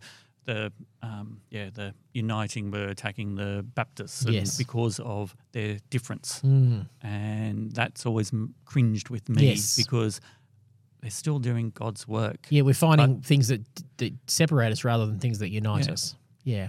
So that's sort of probably where I was coming from. Is like that's. Yeah, I think that's we've still got to. we've got to acknowledge the anointing of the Lord. We might not Yeah. agree with everything, but they're the anointing of the Lord. Let's focus on Saul became obsessed with David. I often think about this. I might have said this on the last podcast with Jimmy. Saul's so obsessed with David. He's running all over the countryside with his most elite troops chasing David. And I'm thinking, what about the security of his own land? What about upholding the cause of the right things for his people? He's forgotten about all of that. Yeah. So he's not honouring the call of God on his life, is he? Yeah. No. Yeah. No. But David does sort of say at the end, not at the end. In verse 12, he says, "The Lord will decide between us. Perhaps the Lord will punish you for what you are doing to me, but I will never harm you." So he was like basically saying it's God who's going to judge. So, and Yeah. we don't have that right to judge. Yeah, I think that's the key, isn't it? That's the key point. Leave it up there. to God. Yep. So it's not saying that he's saying, "Oh, don't worry about it, Saul. It's okay." He's chosen to understand that the Lord is the righteous judge, and the Lord will judge what is right and fair, and leaving it to him so that he doesn't become consumed by the bitterness of it. Yeah. Yeah. Yeah. And that's easy to say. That's very hard to do. I tip my hat to David. If I was being chased all over the countryside under fear of my life, I don't think I would find that easy and to do at all. And I just read that it would be hard. So David's got amazing grace. With that. Sorry, my brain just went. So should we all become shepherds for 16 years to learn what it's like to learn? Yeah, to learn that's to right. Well, trust. David learned a lot of that through shepherding. That's right. But Saul says at the end of that chapter, he says to David, "Now swear to me by the Lord that when David takes over, becomes king, he says, swear to me by the Lord that when that happens, you will not kill my family or destroy my line of descendants." David promised, and Saul went home, and David went back to his stronghold. Well, David didn't. When you sort of read the story, he sort of saved his saved Jonathan. He fulfilled that. He promise. did. Yes, he did. He made sure that Saul's descendants continued. He was faithful to that. Yeah. And what we see here, I talked about this in the last podcast too. You see a little bit of a glimmer of remorse in Saul. And this is the thing. This is the battle. I've talked about this with Jeannie in the Sin podcast. There's part of us that is imaged in the image of God and wants to do the right thing. Romans 7 talks about this. Want to do the right thing. I keep doing the wrong thing. It's like this little hope there. Oh, has he got it? Like he said when Jonathan said, "Oh, David doesn't want to kill you." And he goes, "Okay, let him come back." It's like this, he just wants to do the right thing, but he just falls back into his sinful nature. His flesh rises up again, and his fear. 10% of good and that's 90% right. evil. It's like I want to do the right thing, but I keep falling back. Yeah, and that's we see that here. It looks like it's promising, but Saul goes home, but David once bitten, twice shy. He's not going back. True. Yeah. True. It's worth mentioning just a bit more geography here, just before we finish this chapter out, is that, they're talking to each other on opposite sides of the hill. And you think, well, how can they have all these people talking to each other and literally just having a conversation, Saul and David having a conversation. And what's going on here is that David's gotten to the other side of the canyon. This canyon is very steep, isn't it? And it's literally, there's the river, the spring runs down the bottom. It's like don't think river, think... a stream. A stream. Yeah. Yes, it's a stream. It's more than a creek. Yeah. It's a stream, but it's not a wide river or anything. You can cross it. In most places you can cross over on a few crossing stones and things, but it's running pretty quickly. But they're high cliffs on each side, so it's quite easy. And across opposite sides of the cliff, you'd be no more than 20, 30 metres apart across the cliff, maybe. Probably 20 metres. Yeah, so you can talk 40, across the top. 40, 50 metres deep. Yeah, that's right. It's probably 40 minutes deep. Yeah, so you can talk across the cliff, but you're going to have two armies on either side, and they're not going to be able to interact with each other. Maybe they can shoot a few arrows here and there, but there's trees everywhere and rocks and all that sort of stuff. But yes, it makes sense that they could actually have this conversation from opposite sides of the cliff. Yeah. All right, we headed into chapter. We're going to 25.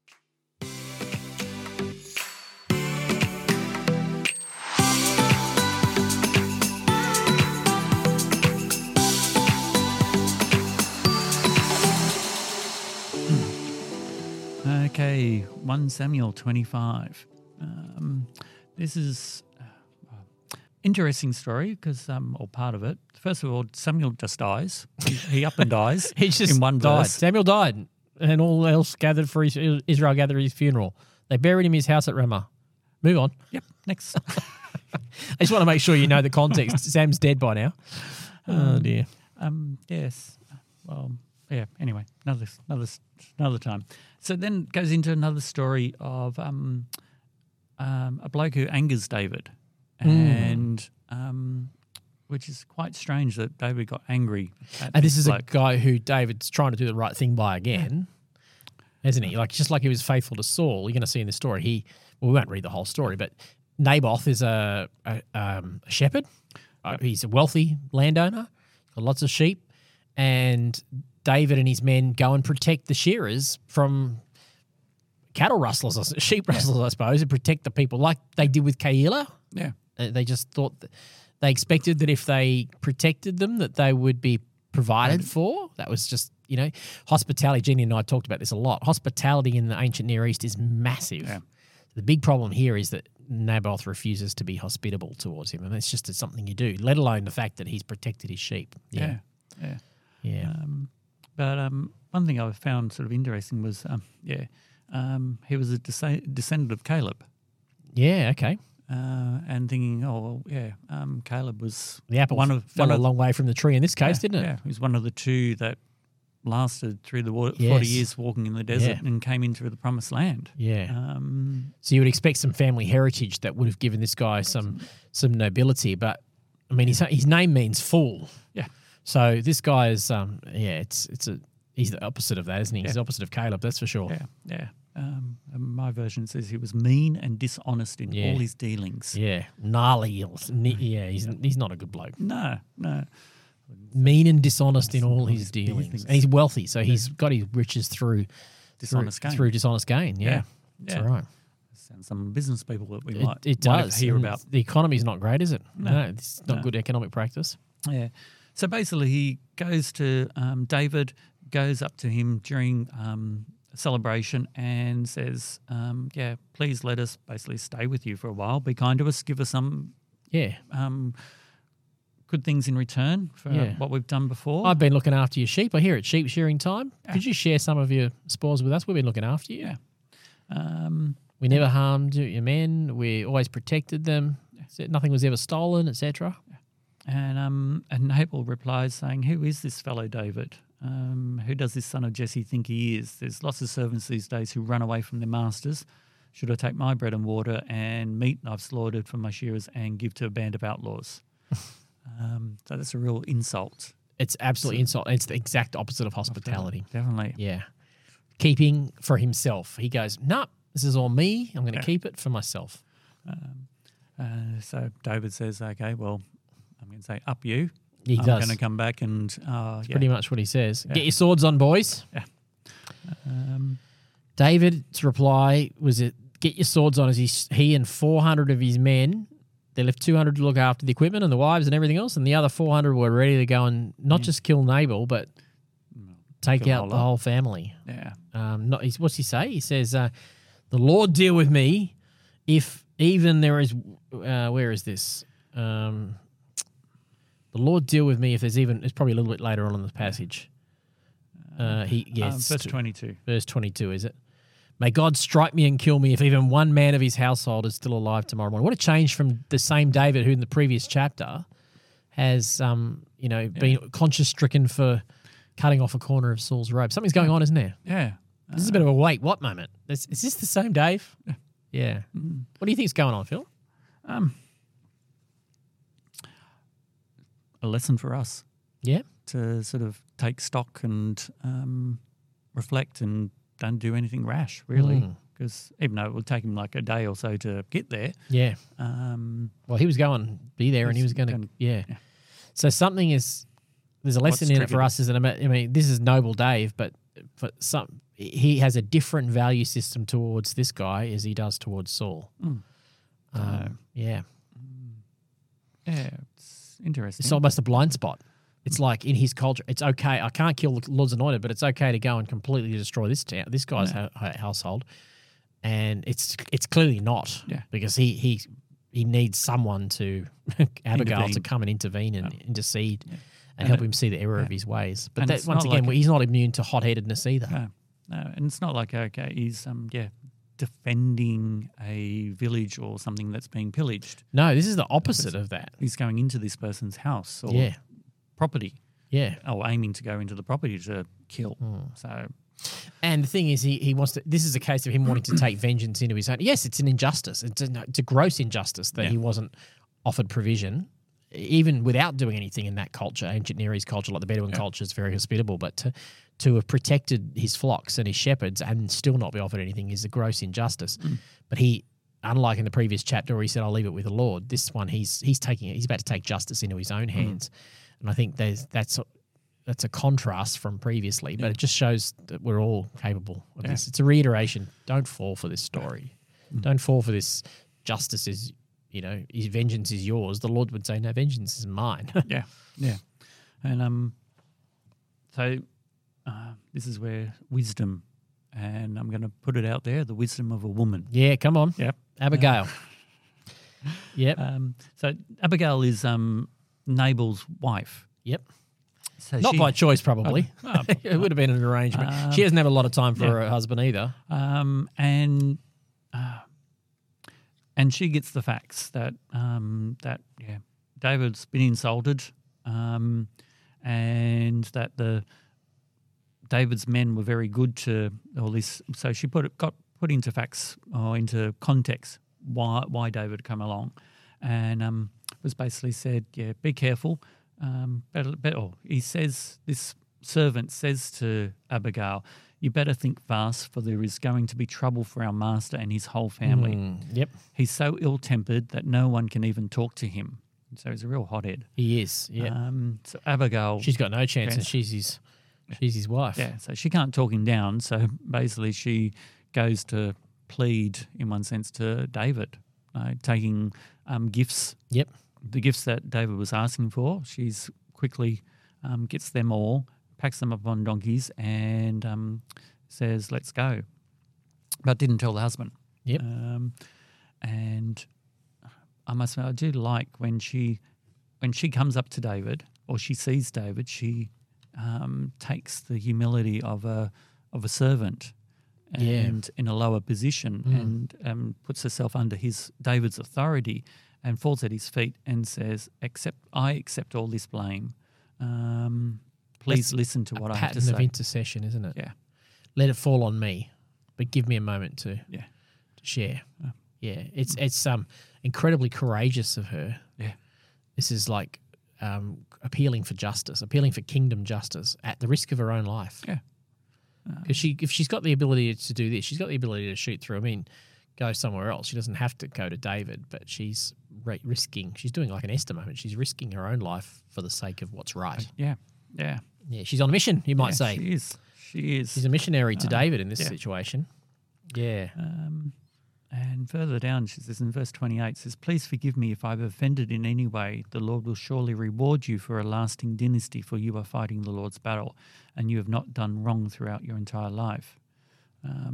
Even when you're chased by those who seek your life, you are safe in the care of the Lord your God, secure in his treasure pouch.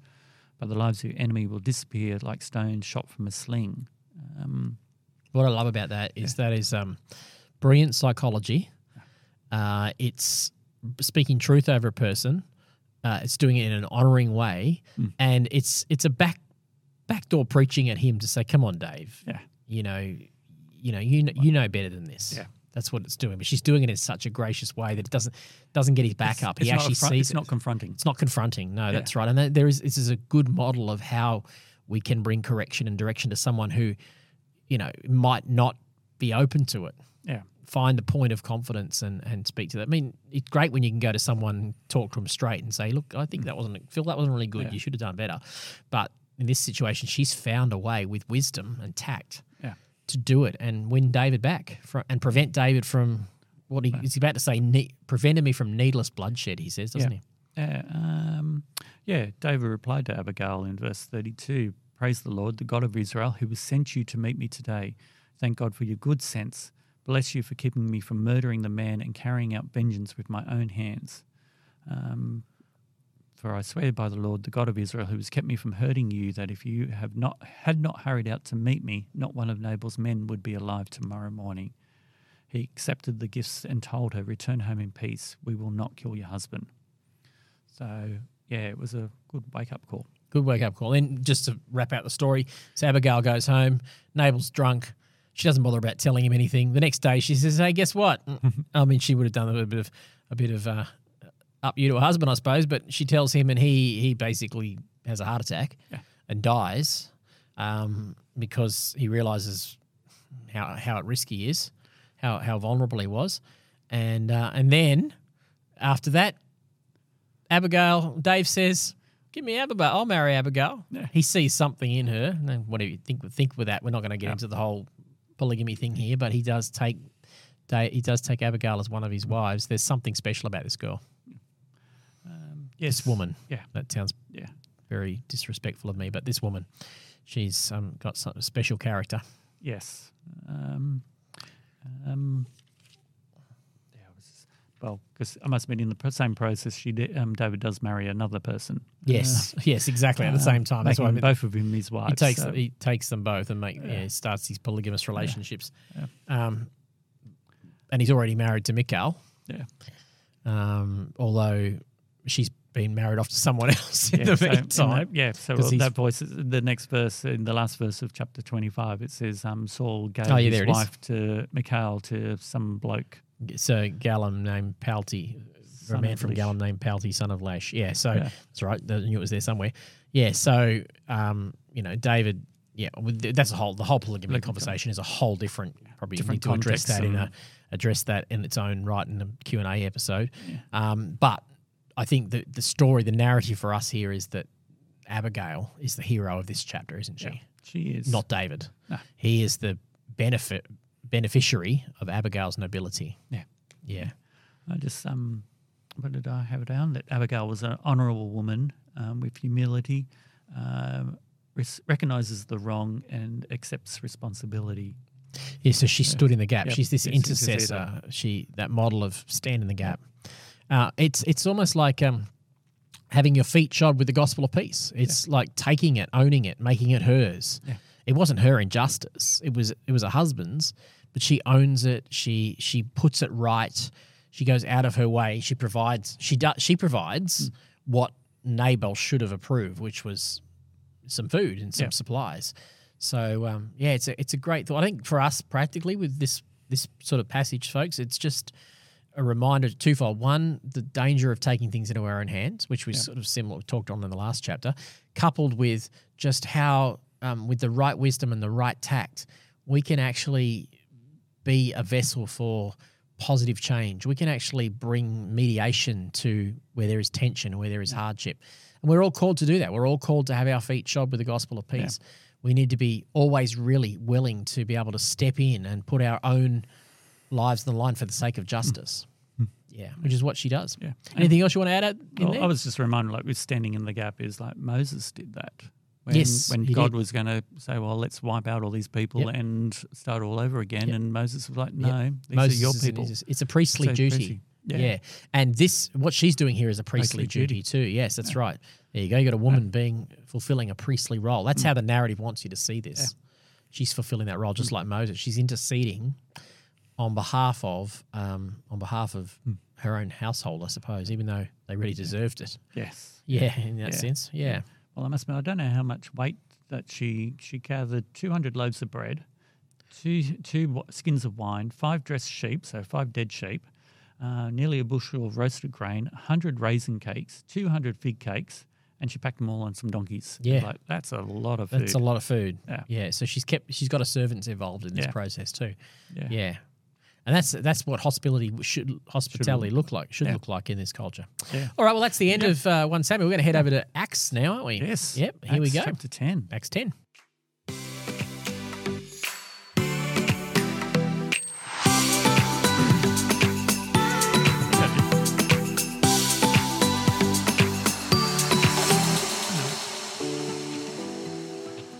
Okay, jumping across the book of Acts. coming into the New Testament. So dust off that dusty dirt from the desert. From the deserts of Judah, Yeah, and let's come up to Caesarea, up to Caesarea. which is an awesome place to come and visit. Another great. yeah. That's Caesarea I keep saying this is Maritima. my favourite place. This is my favourite. This is cool, isn't it? Caesarea Maritima is pretty amazing. Yes, yeah. So if you want to see amphitheatre and all sorts of Hippodrome, swim in the Mediterranean Sea.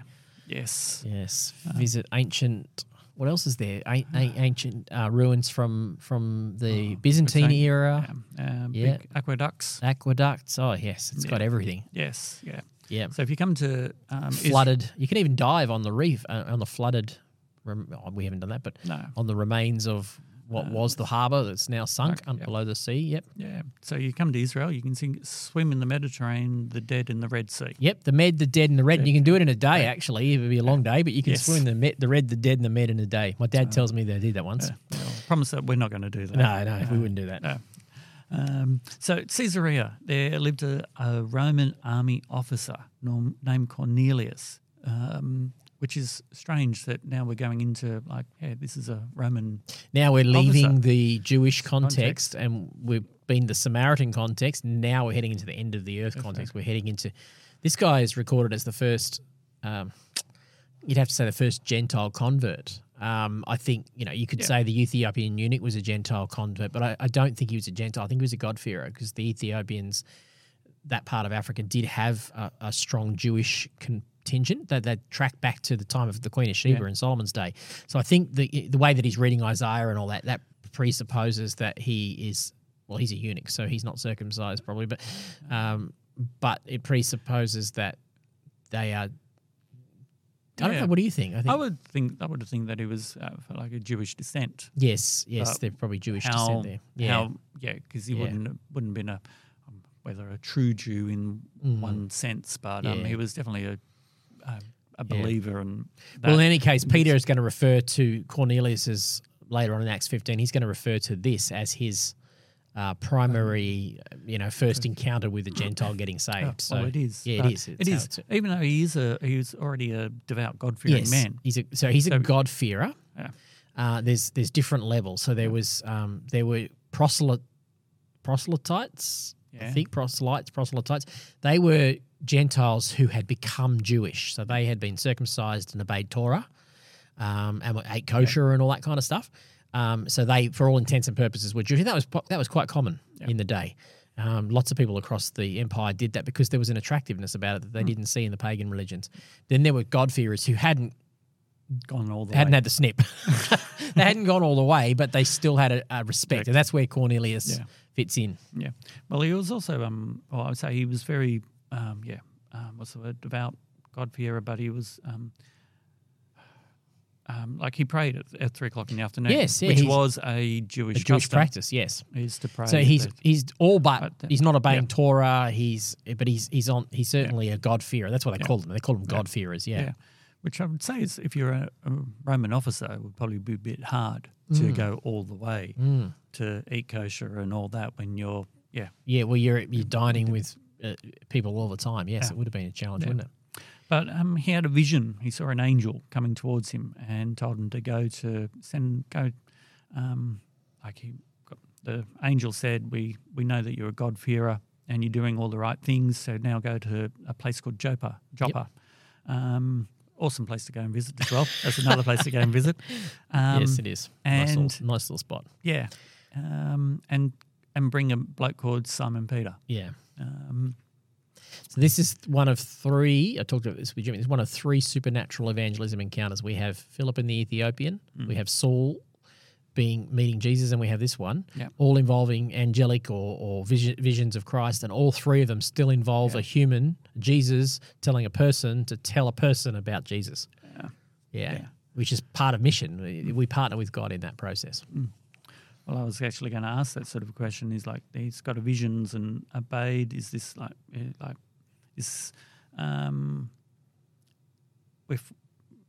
he had the vision and he straight away obeyed. Yes. And it's like, well, is this a regular occurrence? Like for this bloke, is this a regular occurrence, because I would probably, if I'd had a vision and I'd never seen one before, I would freaked out and gone, run away.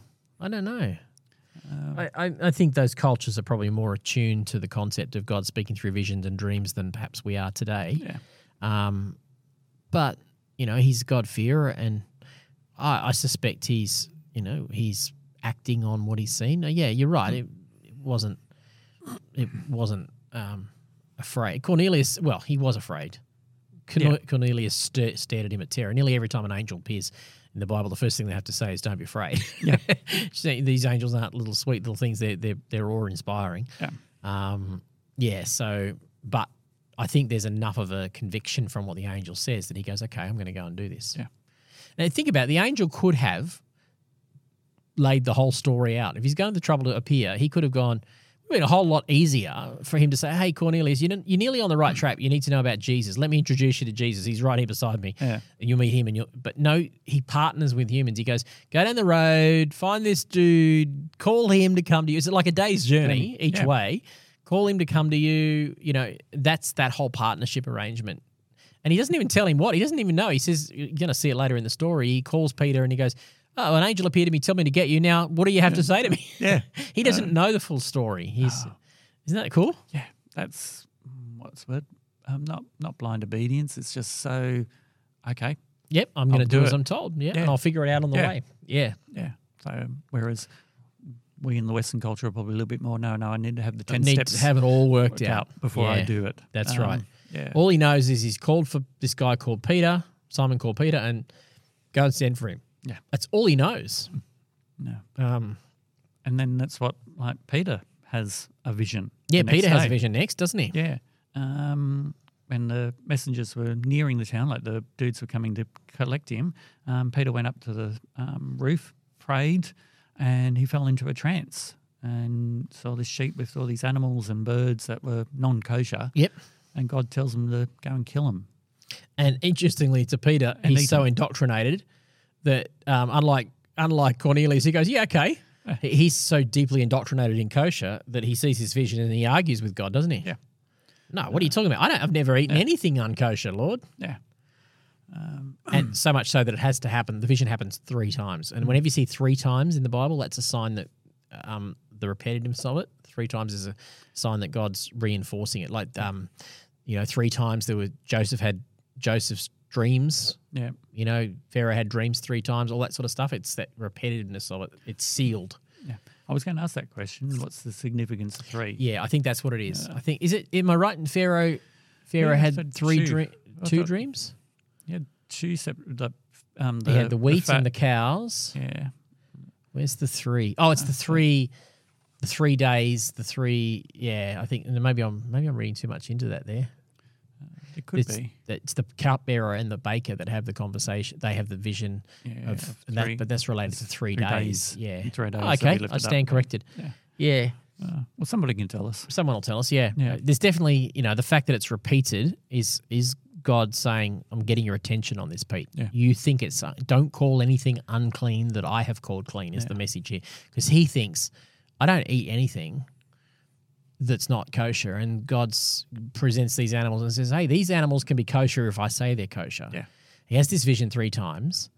And then it says, while he was pondering the meaning of it, so he knows there's some significance there, but he's going, what was all that about? Yeah. What on earth is God trying to tell me? So he's attuned to something going on. And it's at that time, isn't it? It was at that time that he was contemplating that and puzzling over the vision. The Holy Spirit said, "The 3 men have come looking for you. Get up, go downstairs, and go with them without hesitation." I wonder if there's 3 men. I was just thought that 3 men. You haven't never thought that either. 3 times, 3 men.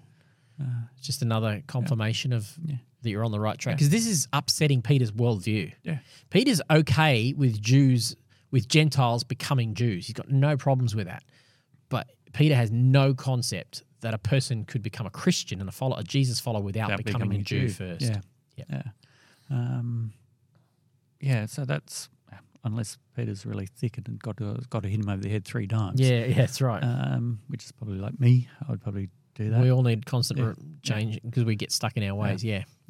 But I do like it where further down the guys Peter comes down and says, "Yeah, I'm the dude you're looking for," and the people who came for Peter explain what's happening.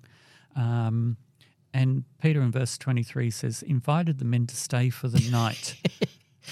Now, what would the guys who owned the place be thinking about having these? Good question. These Gentiles coming and staying in the house. Yeah, wow, good thought. Good thought. Did Peter do a quick? He might have had to explain it. He might have had to explain his vision to whose house is it? Simon the Tanner. Simon the Tanner. He might have had to explain it to Simon the Tanner. Hey, by the way, Simo, I've had this dream. It's okay. Yeah. Because you normally don't bring Gentiles into your house. That's a really good thought there, which shows a tremendous, once again, it's that hospitality thing. I mean, in our culture, if you're a guest at someone's house, you're not going to invite other people who are your guests to be guests at someone else's house that you're a guest of. Yeah. But it's this deep, entrenched hospitality culture. Yeah. But you're right. Yeah, something must have happened there. I mean, Peter's deeply revered and respected as a leader, and obviously Simon the Tanner's become a follower, a Jesus follower. But yes, you're right. That would have been doesn't say that, but it would have been quite challenging for Simon to figure that and allow that to happen. Yeah. It's one thing for them to stand at the door. It's another thing to come in and be guests for the night. To stay the night, unless they got sent up to the roof. It wouldn't be practice. No. I mean, no, absolutely not. In fact, we're going to see that in a minute. When Peter shows up at Cornelius' house, he says, you're well aware that we're not supposed to even come in here. Our Lord doesn't let us to come inside this house. Yeah. So that was sort of, I was like, oh, wow, God's doing the work with that one. Yeah, he is. That's great. Good thought. So I did love when Peter went up to Cornelius' house. Cornelius had his family and everybody he knows come. He's gathered the whole tribe, hasn't he? Yeah, and close friends and Peter entered the home. Cornelius fell on his feet to worship him. But Peter says, "No, I'm a man, just like you." And Peter told him that he was like, you know, this isn't kosher. Yeah, this isn't kosher, me being here. But God has shown me that I should no longer think of anyone, not these animals. Not the animals, anyone as impure or unclean. So I came without objection as soon as I was sent for. Now tell me why you called me. Now, why'd you call me? Yeah. So he doesn't know anymore. Cornelius knows to call Pete. He doesn't know what to call him about. Yeah. Pete just goes, okay. He doesn't know why Cornelius has called him. It's almost like God just weaving the whole thing together. And these guys are just on a blind journey, like chess pieces, just making their way, obedient to what they know. Yeah. They don't know the whole thing, but God is orchestrating the tapestry together to bring Cornelius and his household to salvation. Isn't that powerful? It is. God uses us even though we don't know the whole picture. We don't need to know the end from the beginning. We just put one step in front of another. The scriptures say the Lord, the word, Psalm 139, no, 119, your word is a light unto my feet. Yes. Yep. It's not like way out in front shining the whole path. It's just what's the next thing? What's the next step? And they did this. Both these guys just took a step and it figured out. God just orchestrated those steps, didn't it? The steps of the righteous are ordered of the Lord. Yeah, good call. Yeah, so I love that. And so he was given, Peter knew why they were called, and he says, now I can see clearly now. Yeah, I was just thinking that song. I can see clearly now. That God shows no favoritism. In every nation he accepts those who fear him and do what is right.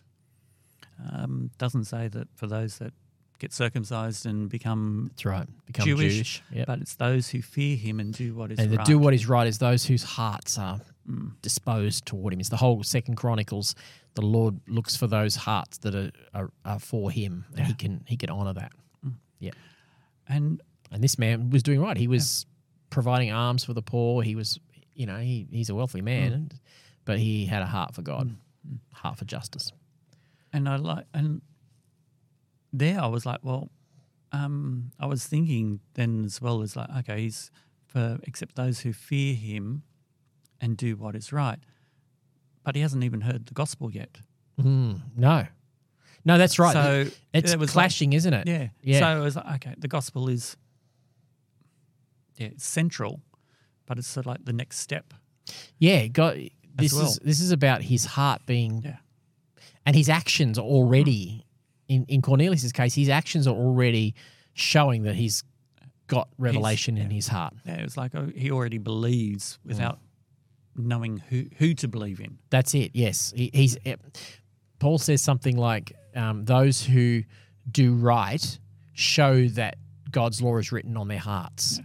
So even though he doesn't understand Jesus fully yet, his demonstration, because it starts with the chapter starts with the angel coming and saying, "Cornelius, your prayers and gifts to the poor have been received by God as an offering." Yeah. So there's something in this guy's heart that honors the Lord, and now it's like, well, I'm going to bless you with the full revelation of that truth and introduce you to Jesus. Yeah, It's beautiful. It's a great story. Yeah.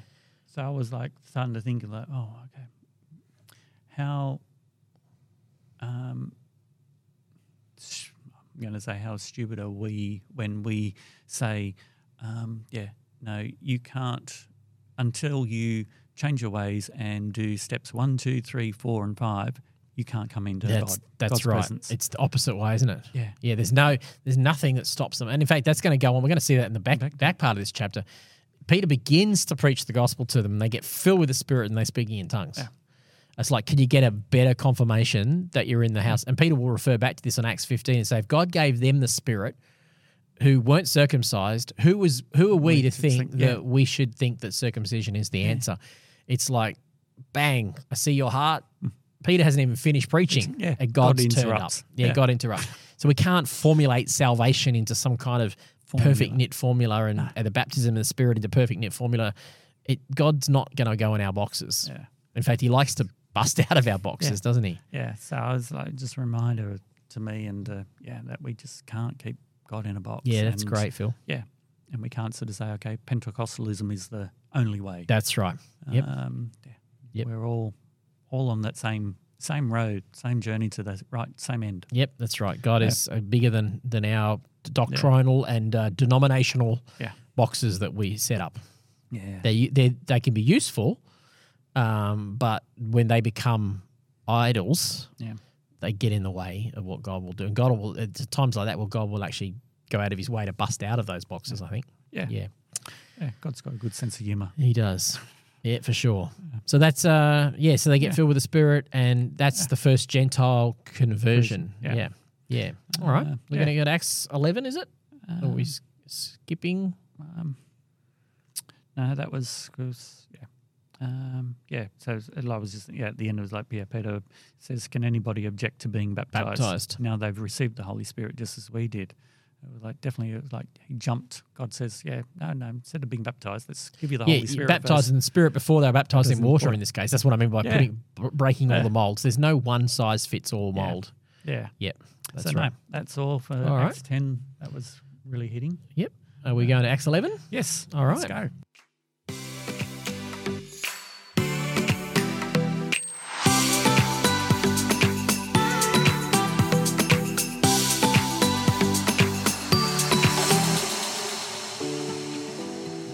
Okay, Acts 11.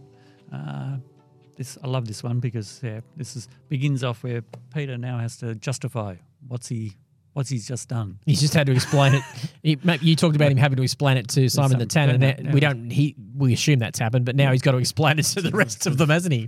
Yeah. So he goes back to Jerusalem, and they're not happy to start. They're not really impressed with Pete, are they? No, they start to criticize him. You entered the home of Gentiles and even ate with them. Yeah, it's like, that's a bit How rude. dare you? Sounds like the Pharisees, doesn't it? But Peter comes back and says, hey, this is God. God told me to do it. So who can I stand in the way of God, basically? Yeah, we won't read it because it's basically a reiteration of what happened in the previous chapter, isn't it? He tells them a story. Yeah. And he does later in Acts 15 as well. He tells them a story of the Gentiles for the same reason. Yeah. So it's amazing, just to read it yourselves with that one. He tells the whole story, and then in verse 18. Go ahead. Yep. When the others heard this, they stopped objecting and began praising God. They said, we can see that God has also given the Gentiles the privilege of repenting of their sins and receiving eternal life. It doesn't say that, we're given the Gentiles the privilege of being circumcised. Yeah. Now, we can gloss over that statement, but that statement is a massive earthquake of direction change for the Jewish people. It's huge. Yeah. and it will continue to be throughout the rest of the New Testament. Paul will be battling with the Judaizers who say you have to be circumcised and follow Jesus and follow Torah. But that is the statement that is massively important. We can't. I don't think as Gentiles who aren't kosher, we can understand or grasp the gravity of what that meant to come to that revelation that you're telling me that all my religious practices that I've been raised on and told me that these things are what make me a God worshipper, what make me a true Jew. You're telling me that those things aren't the tick boxes that I thought they were? Yeah. Talk about upending your whole worldview. Yeah. Yeah. I wonder what sort of things. Well, I think maybe. Well, we go through that when we become Christian, we change our world. But I think in my life, there's been times where I was convinced I knew something, and I've lived out of it, and then I've had a fresh revelation of some aspect of the Christian faith, and it has completely changed my definition of what Christianity is about, or what faith, or what I remember. I remember when I first came to the revelation a few years ago that the Christian life involves and it requires a life that is submitted to speaking up for the vulnerable and doing justice, and that's central to the gospel. You can't have that. It was revolutionary. I had years where I just didn't even think that was anything to do with it. Yeah, it's nice to do good things for people, but that was it. But to realize my whole faith hangs on the fact that I am required to bring heaven to earth. Yeah. That was revolutionary. Maybe something similar to what these guys went through. Yeah. Is that it's not just a tick box for me. It wasn't just like, oh, okay, I've got my ticket to heaven now. It's like, no, now I'm a follower of Jesus. I'm empowered, expected and empowered to do something with that. It's not just about what I get out of it now. Yeah. I'm now God's agent for myself and to train and equip and lead people to bring heaven to earth in their world. That was revolutionary for me. And there's been other times where I've had those sort of things as well. Yeah, it's like the wake up call to say that I've got to give an account for all the things I do. Yes, that's right.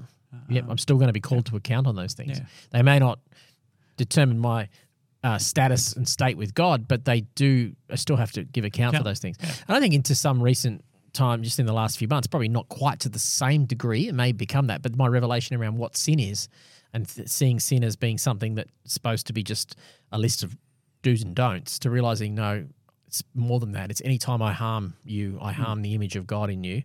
That's sin. Yeah. Anytime I don't honor that, anytime I don't prioritize you over me, I'm missing. Because I think it's been easy to just take a list of sins and go, I'm a good person, I don't do those things. Yeah.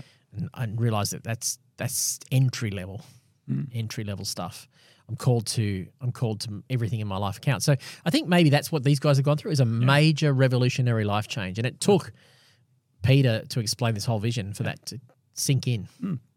So we should add, even for Peter, it didn't sink in completely, even though he's the one who first saw it, because later on we're going to see he reverts back to Judaistic practices because a few from Jerusalem show up, and he's supposed to be in Antioch with Paul, and he actually reverts backwards. It's many years later. It's like you're still learning and figuring this out. Yeah. Well, life is a journey. It is. Life's a journey. Yeah.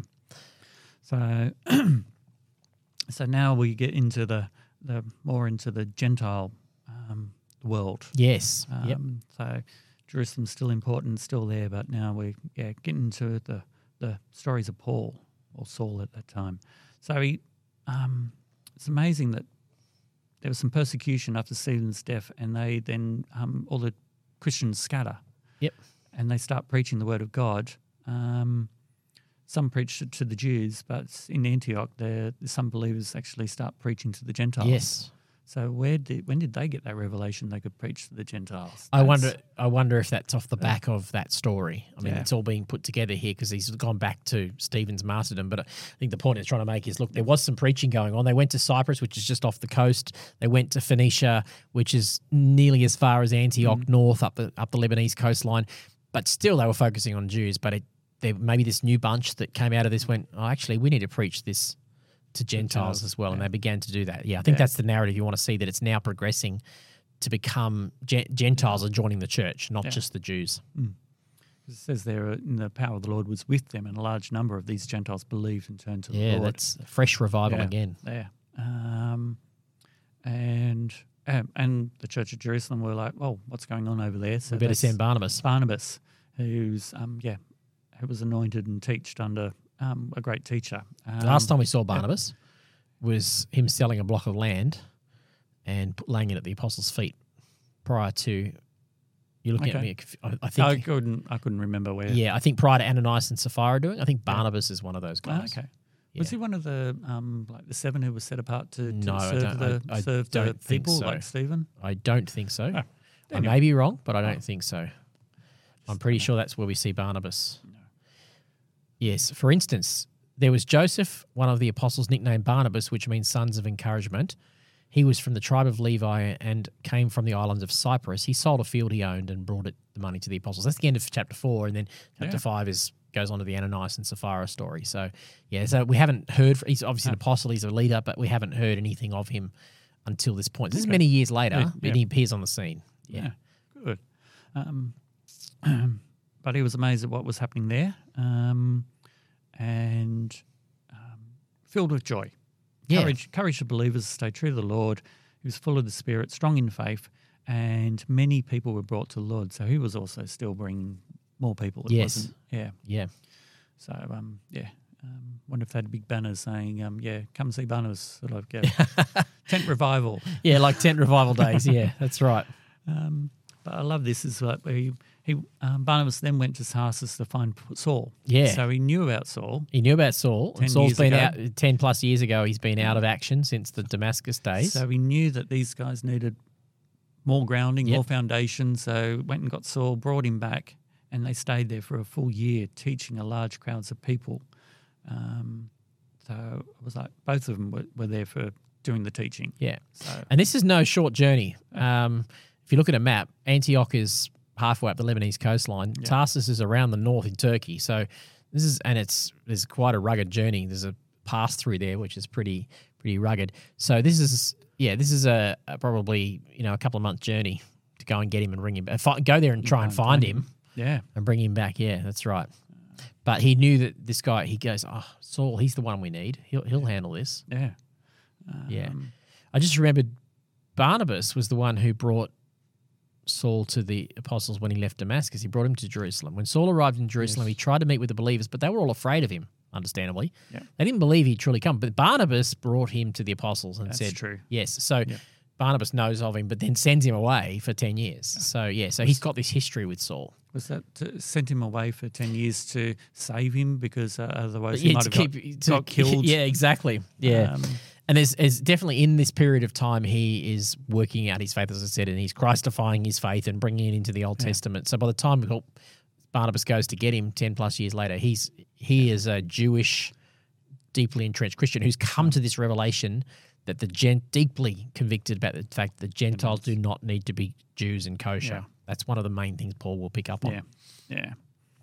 I did love at the end of this chapter is that Holy Spirit is moving and tells them there's a big famine coming, and so the believers in Antioch decide to send relief to the brothers and sisters in Jerusalem. So they heard that Jerusalem's going to be in trouble, so let's provide for them. That's mission work right there, isn't it? Mission work. Yeah, do good, especially to the household of God. Yeah. Yep. And Paul will pick up on this later again, and he will make a collection for the Jews in Jerusalem from all the Gentile churches in around Macedonia. Yeah, he'll do that same principle. Yeah. So that we're talking about earliest interchurch mission work happening here. This is why we relate to other churches nationally and internationally, because there's a family. We're a great big family. We see that being played out here in this. That's good. Yeah. So Antioch, just to put it in perspective, Antioch is one of the 5 biggest cities in the Roman Empire at the time. So moving from around moving clockwise around the Mediterranean, you've got Rome, and then Corinth in Greece, Ephesus in Turkey, Antioch in what is now Lebanon. Yes, I think it's in Lebanon, and then Alexandria down in Egypt. So this is a big city and a big Gentile. It's one of the big marketplaces, right on the Mediterranean coastline, or just inland from the Mediterranean coastline, but a major city. And so this church is large and influential and largely Gentile. The first Gentile church. in that sense, it probably has more of a Gentile influence than a Jewish influence. Yeah, beautiful. Good. All right, where are we going? Chapter 12? We're just following them one by one? Yep. Chapter 12, here we come.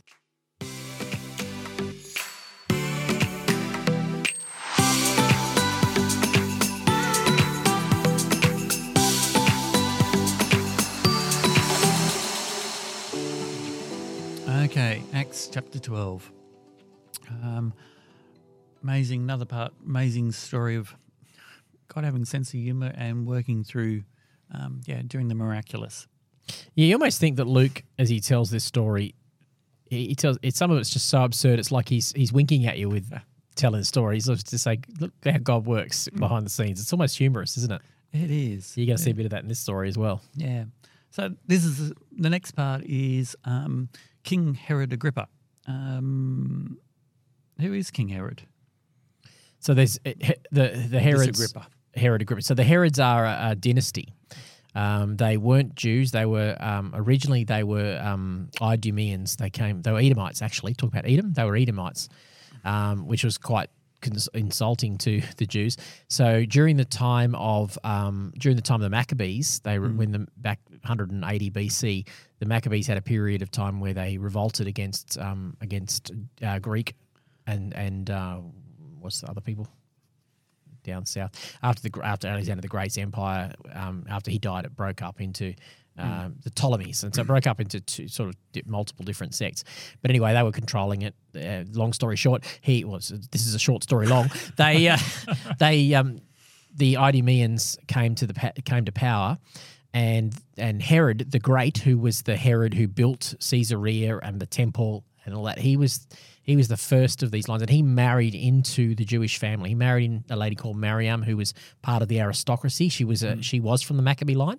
He married into her, and he managed to convince the Romans that you make me king, and I'll keep them in line. Yeah. He's also a very wealthy man, one of the wealthiest men that's ever lived, and so because his family owned the spice trade, so they were very, very wealthy. It's like the oil. Basically, think like, Arab oil emirates today kind of people. That's how much money they had. And so he made himself the self-confessed king of the Jews under Roman rule. I was allowed to do that. He died rather viciously. Basically is some kind of intestinal disease that was pretty nasty. He died, and his sons split up the empire, his regions, and there was like a tetrarchy of 4 different areas. Herod Antipas was one of those sons, and he ruled. He's the one who put Jesus to death. He was the Herod at the time of Jesus, and I think Agrippa, if I'm correct, Herod Agrippa might be a nephew. But he's within the same family line, but I don't think he's the next son down. But he is this new king of the Jews at the time. He doesn't have doesn't have anywhere near the same amount of influence as Herod the Great did. Basically, the Herod that was looking, when they split the empire after Herod the Great, the Herod that was over Judea was such a bad egg that the Romans just kicked him out. And they put in Pontius Pilate. They put in their own governors in Judea. But Antipas still had. Herod Antipas still had rule over Galilee. And there's another one. It's all in the book of Luke. You'll see this. So Herod Agrippa is the third generation, I guess, of the Herods. And he happens to be the one that's in this period. So this is after Jesus has died. Many years later, there's another Herod Agrippa. Yep, that's who he is. Yeah. Wasn't a short answer, but it's good to have context. And Phil knows that stuff anyway. He knows that he was just pretending that he didn't know when he said who's Herod. I could have got him to answer that question. He probably would have done it better and quicker. Still good. So this dude persecuted the church and got Apostle James killed, which is John and James, from one of the apostles, disciples of Jesus. Was killed. Herod saw that was great, so he arrested Peter.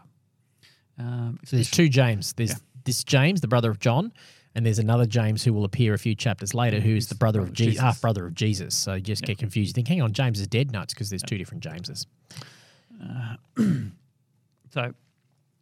This dude, Herod Agrippa, arrests Peter during Passover, and Herod Agrippa thought this was a good time, so I'll play it to some political. Yeah, I'll use it for political gain. Yeah. It went well. The Jews liked the fact that I killed him, so let's see how far we can run with it. Yeah. So places them under guard with 4 squads of 4 soldiers each. So that's 16. 16 soldiers. 16 soldiers. For one dude. One dude. Must have been thinking, what's going on? Like, why? Yeah, let's keep this person really under control. But God had better plans. Yeah. Yeah. And I like this. In verse 5, it says, well, Peter was in prison. The church prayed very earnestly for him. So, yeah, the power of prayer works. Intercession so much. prayer. Yeah. Don't think for a moment that our intercessory prayer doesn't make a difference. Yeah. This shows us it does. Yeah.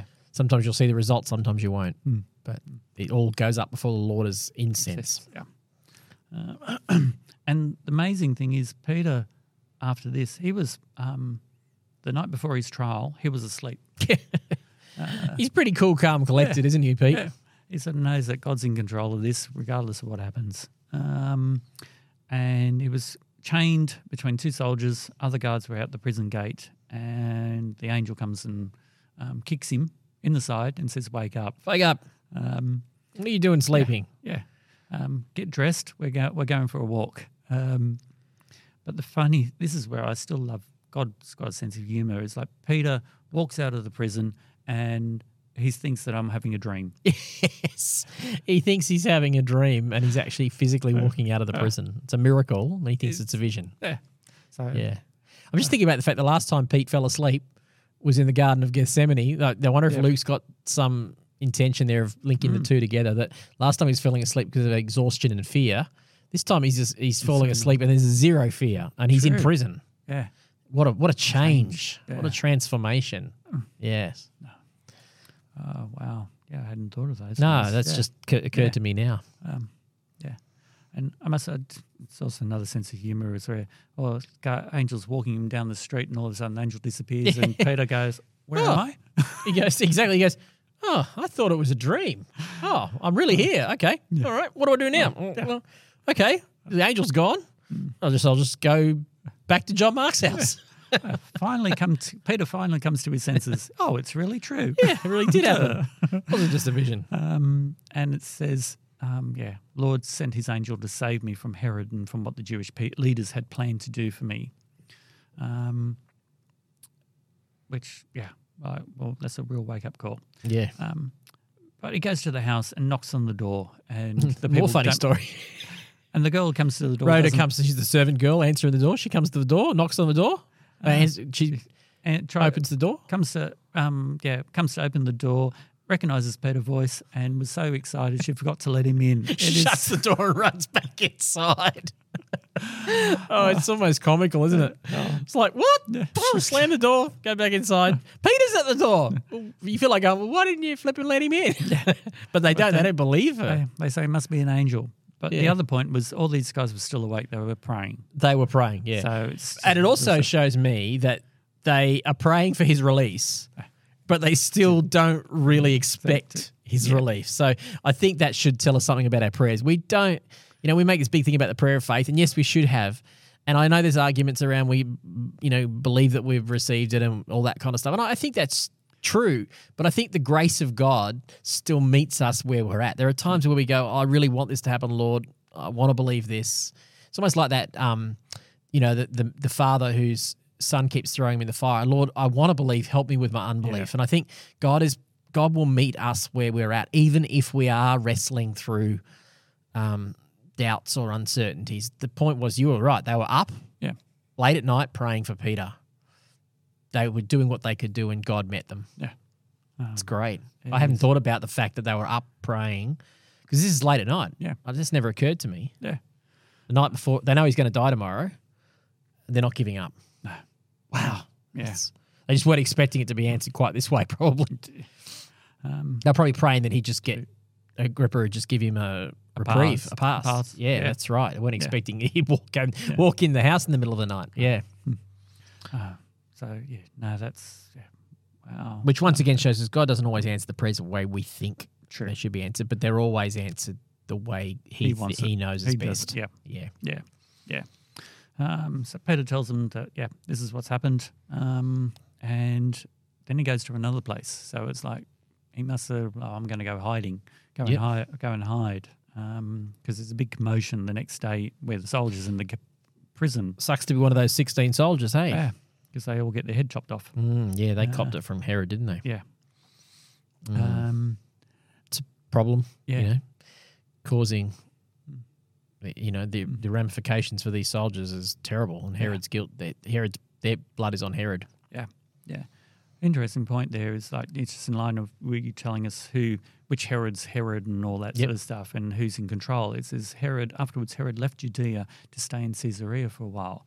And that just reminded me listening to some podcasts about, okay, yes, Herod and all that were, supposed to be in charge of Judea, like Jerusalem, but there was so much turmoil and all that they would never set foot in there, really. No, And he was only there for avoided it Passover. like the plague if they could. Yeah. Yeah. And so his actual residence was in Caesarea. And Caesarea is cooler in the summer, warmer in the winter. It's on the Mediterranean coast. Jerusalem is up in the hills.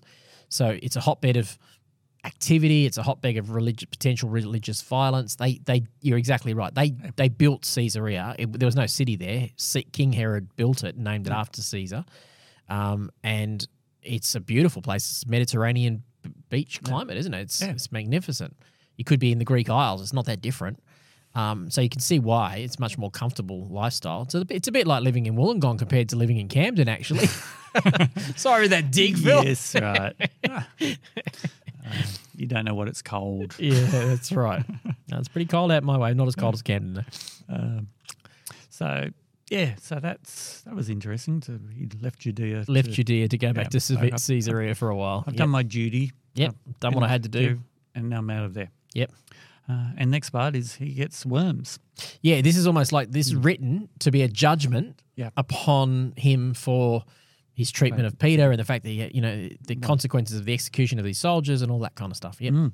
Yeah. So it's like, justice is served. So what had happened, and this is I think if I'm right, Josephus talks about this particular event. This has extra biblical. Okay. There's a couple of times where there's extra biblical evidence of these sorts of things. So something had happened with the people of Tyre and Sidon. Tyre and Sidon are not their towns in modern day Lebanon. They're north of Israel, up north of Galilee. So something had happened, and there was this peace delegation, and they obviously made some kind of reconciliation with Tyre and Sidon. But as a result of that, it went to Herod's head. And he thought he was the chief of the peace delegate and all that sort of stuff, and that they started to worship him. And this is the voice of a God, not of a man. They started to worship him, and he wasn't, as the king of the Jews, he should have been pointing to the Lord, and he wasn't. And the end result of that was worms and sickness, just like his great-grandfather or whatever it was. Yep, great-uncle. But the ending is really good because it says, meanwhile, the word of God continued to spread. Yeah. There were many new believers. And when Barnabas and Saul had finished their mission to Jerusalem to hand over the funds, they returned, taking John Mark with them. Yep. Which I was like, that's John Mark who travels with them. Yes, and this at some point. Yes, and this is John Mark, who is most likely a cousin of, if I get this right, I think that the likelihood is that Barnabas and John Mark and Peter are all related in some way. So Peter goes to John Mark's house. I don't know what the reasoning is for that, but I think Barnabas and John Mark are probably cousins. Yeah. And he's from Cyprus as well. I think John Mark's from. This is John. I think the scholars say this is John Mark who wrote the Gospel of Mark. Yeah. And that's the link, is that John Mark wrote the Gospel of Mark, and Mark's Gospel is really Peter's Gospel. It's written as though it was Peter. It's Peter's reflections on the story. I think that's how the scholars piece it all together. Yeah. There'll be a whole lot of. That won't be 100% watertight, but that's what I understand the general direction scholars go with it. Yeah. Because I was just thinking, then I was like, Peter went to John Mark's house, but then it was Saul and Barnabas take John Mark. And I think that's because Barnabas is related to them as well. Yeah. It's a family connection there. I never saw the connections. Yeah. You have to Google it. You got to find it, but I'm pretty sure there's a family connection with Barnabas and Peter. Yeah, because I was thinking, okay, Peter, he does his job over here, and Saul and Barnabas do their job over here, and occasionally they might meet, but I didn't realise the beginnings. Yeah, there's more connection. More connection. There's more connection. Saul's the one who doesn't have the connection. Barnabas, Pete, John Mark actually have the family connection. I think that's how it works. But because Barnabas has this other connection with Saul, that brings him into the equation. Yeah. So keep it in the family. Keep it in the family. All right, so we're going to go to chapter 13 now. Yes.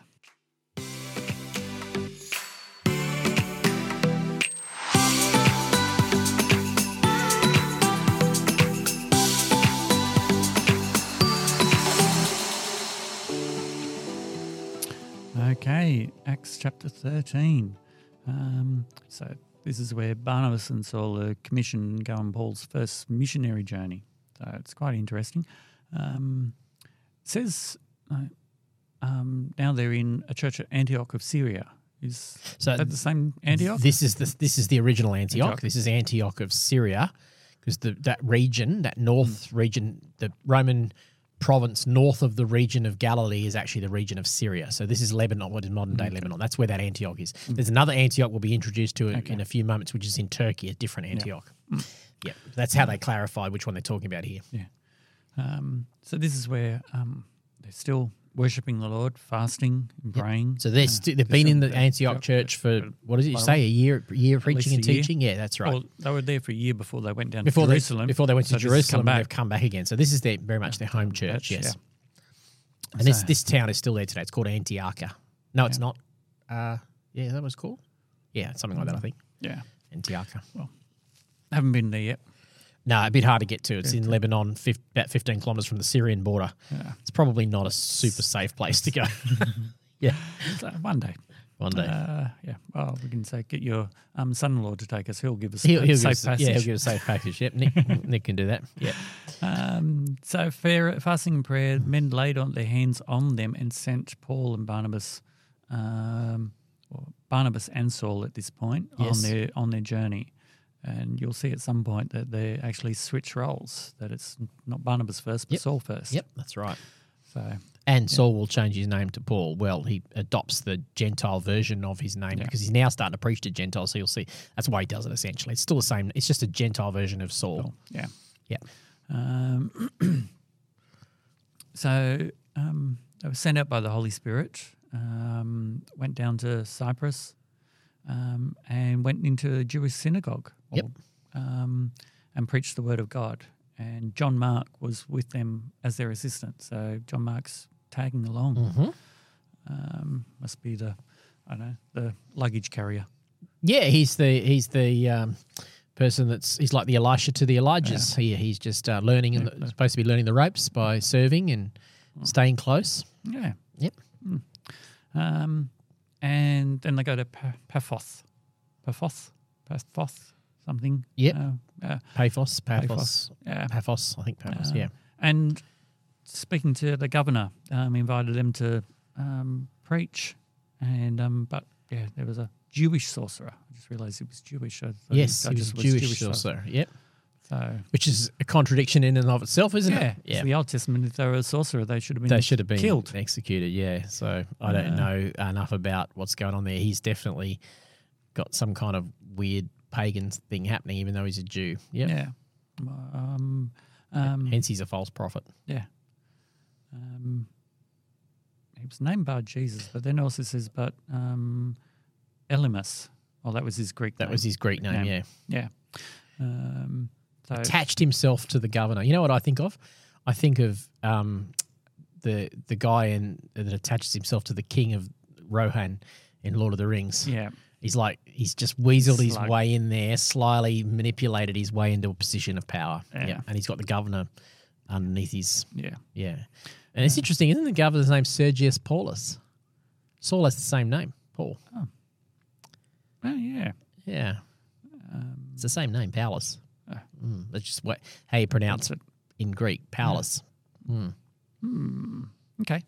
That's interesting. I don't know. So they weren't. I don't know if that's just a coincidence or there's meaning in that. Or they just weren't inventive of different names. Yeah, that's right too. Yeah, everyone's John Smith. Yeah. But this bloke was trying to stop the governor from believing. So Saul, also known as Paul. It's almost like that's interesting. Yeah. Filled with the Holy Spirit, looked the sorcerer in the eye. I like that. Yeah, stared him down. He wasn't intimidated. No, basically, stop perverting the true ways of the Lord, and that God's going to punish you by, blinding you. And isn't that ironic? Because that's exactly what happened to him. Yeah, he's now he's passing on that blindness the same way that he experienced that blindness, but it doesn't seem to have the same result in this guy as it did in Paul. Yeah. It says you will not see the sunlight for some time, so it wasn't like you'll be permanently blind. No. Or so he was like giving him a bit of what's the word? Okay. Well, if you change your ways, Yeah, well, he had to knock him So down a don't few go rungs down. because remember, power is power and Yeah. influence and magic and all. He's using, in some way, he's using power, magic as a means to an end, Yeah. and that's often what pagan religions did. They thought that magic spells and all that were a way to manipulate the gods for their own personal gain, and it's like he has to come down a rung or two and realize, hey, you don't control the gods. You come underneath Yahweh. You come underneath the Lord Jesus. Yeah. Yeah. So it's God. And so when the governor saw what had happened, he became a believer, for he was astounded at the teaching about the Lord. So he saw that miracle of the Saw the blindness blind baby miracle. and was astonished at the teaching. Wow, that's a good thought. Yeah. That's good. Something in what combination. Paul has taught has blown his mind. Ah. Yeah. We don't know what that is, I don't think. Later on Not yet. later on in Acts we'll see a pattern that Paul uses, but we don't know. This is his sort of first outing. Yeah. This is the beginning of his missionary journey. And but I think it's fair to say that for all the reasons I just said, they would have been taught. He especially under someone like under something like Simon Bar Jesus, what Bar Jesus was doing, it would have been very manipulative and pagan was very fear oriented. And if you appease the gods enough and you do enough, you can bend them to your will. And along comes Jesus, Paul preaching about Jesus, and it's the complete opposite of that. It's attractive, because it's less incumbent. It's more about grace. You don't have to do anything. tick all the boxes. You don't tick boxes. You God's got a good plan for your life. God's not out to get you. I can see why that's attractive and astonishing. It's in the same way that the concept to the Jews of the Gentiles could be saved was astonishing. The concept of salvation by grace was equally astonishing to pagans as well. Yeah. Well, it's to everybody. To everybody, really, 'cause because it's the only religion that is more of a grace Yes, correct. religion than Yep. everything else is. I've got to do something. Yep, that's right. Yeah. I wonder if that's probably what the astonishment was. Yeah. Well, when we get to heaven, we can ask him. Yeah, that's right. Go around saying, "Excuse me, are you Are you Sergius Paulus? Can I find a Sergius Paulus here? I've got a question for you. Why were you astonished? I'm getting back to Monty Python skits again, aren't we? It's getting late in the day. What time? It's like 8 o'clock at night, guys. We've been recording. I've been recording podcasts since about 2 o'clock this afternoon. Not with me though. Not with you, yeah. Phil. Yeah, No. but it's all good. So after that, Paul and his companions jump on a ship and go to Perga, and this is where John Mark leaves them and returns to Jerusalem. Yes. I was like, listen, did they have a falling out at some point? No.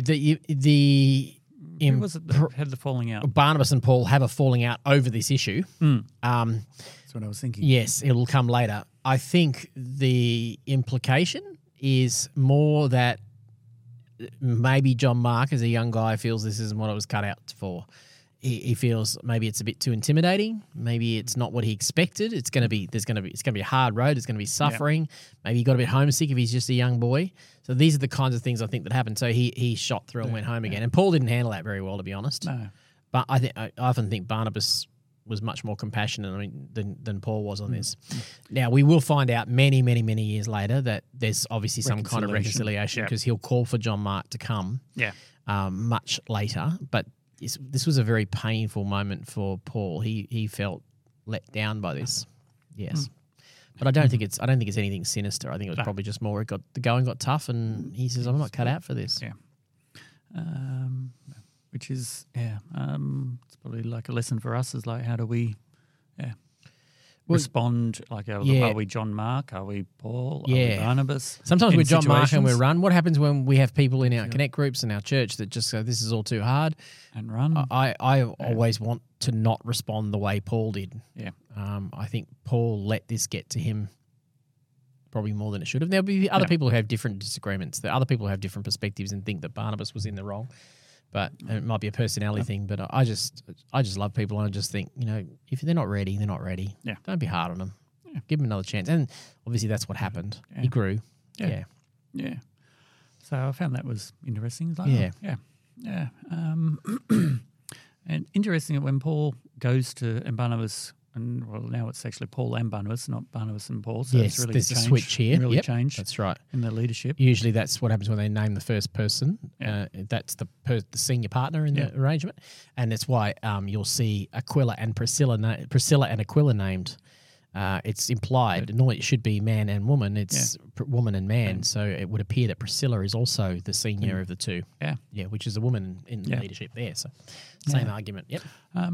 So yeah, that's now it's like this is where you get to see Paul. His normal and their normal routine is first of all, let's go on the Sabbath. They go to the synagogue. Yep. Start with the Jews.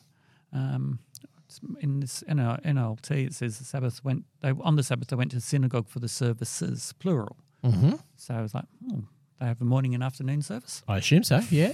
Yep. or 8 o'clock and 10 o'clock. Yeah, that's right. A 6 p.m. service, your youth service in the afternoon. Yeah, who knows? And the family service. Yep. Yeah. So it's sort of interesting. After the usual readings of the books of Moses and the prophets, they send a message saying, please, give us a word of encouragement. And that was quite a common thing. practice. Yeah. For visitors to get to get a invited. chance to speak. Yep. So Paul gives them the whole rundown of He gives them the nation of Israel. Yeah. Yep. Abraham, Exodus, David, Jesus. And I love that. And it was what was it? Verse 23, and this is one of King David's descendants, Jesus, who is God's promised Savior Did I say of David? Israel. Abraham, Exodus, David, exiled So Jesus. Jesus. I missed one. Abraham. He normally follows this. Starts with the people of Israel. Yep. Speaks about the Exodus. Speaks about David when Moses is linked in with the Exodus, and then the exile, and then Jesus. Yep. Yeah. But it's like how they sort of it's like David, a son of Jesse, and after a man of my own heart, and saying leading straight into this is King David's descendants, Jesus. Yes. He was God's promised Savior. Yep. So it's definitely preaching to the Jews who are after their Savior. Absolutely. He's preaching to the Jews. Yeah. He's in the synagogue, for goodness sake. So, yes, he's preaching to the Jews. Yeah. Where's it further down? So he does very similar to what Stephen does in Acts 7. He just basically reiterates the whole story, which you understand if he's preaching to Jews, that they know their story, they know it, they've grown up with it. And he's trying to put Christ in the story. And talks about Christ being, convicted by the Jews don't like him, so they got him executed even though they couldn't do it. They weren't allowed to do it, so they got Pilate to do it. And he rose again and appeared to people from Galilee to Jerusalem. Of those people have gone with him, and now we are his witnesses. And here we are telling you about it. Yeah. So he basically does the full account all the way through the story. Yeah. Yeah. This is a question I wanted to ask it says in 32, it's now we are here to bring you this good news. The promise was made to our ancestors, to the Jewish ancestors, and God has fulfilled it for us, their descendants, by raising Jesus. This is what the second psalm says about Jesus. You are my son, today I have become your father. Mm-hmm. Is that a Star Wars reference? Jesus, I am your father. I need to do this because I haven't done this one for a long time. We have to find this one. Jesus. No, it didn't work. Oh, hang on.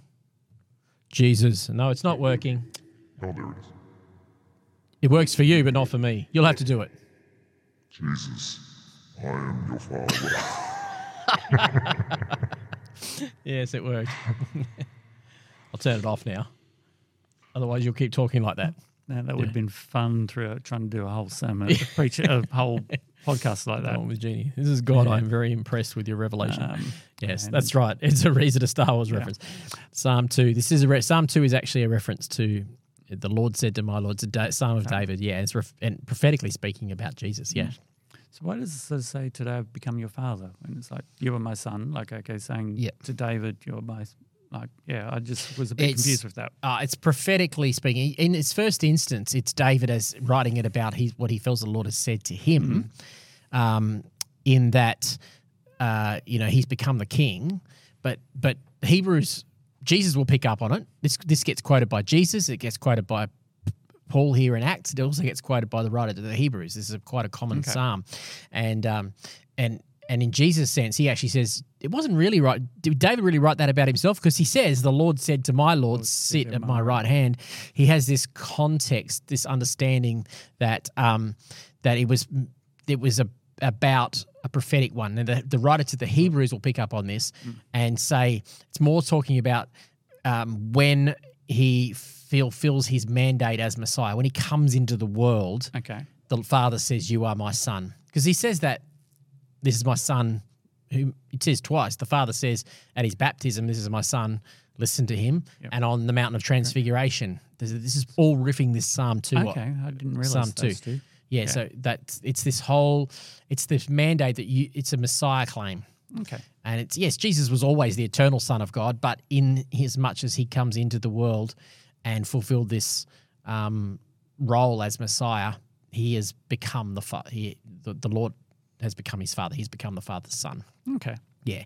And I didn't do a very good job of referencing that, but there's a lot of Jewish heritage, and it would be to do with their understanding of Psalm 2. By the time the Second Temple period comes around, they have developed a rich theology of Messiah that includes numbers of these past Psalms, and of Isaiah especially are deeply involved in their messianic expectations.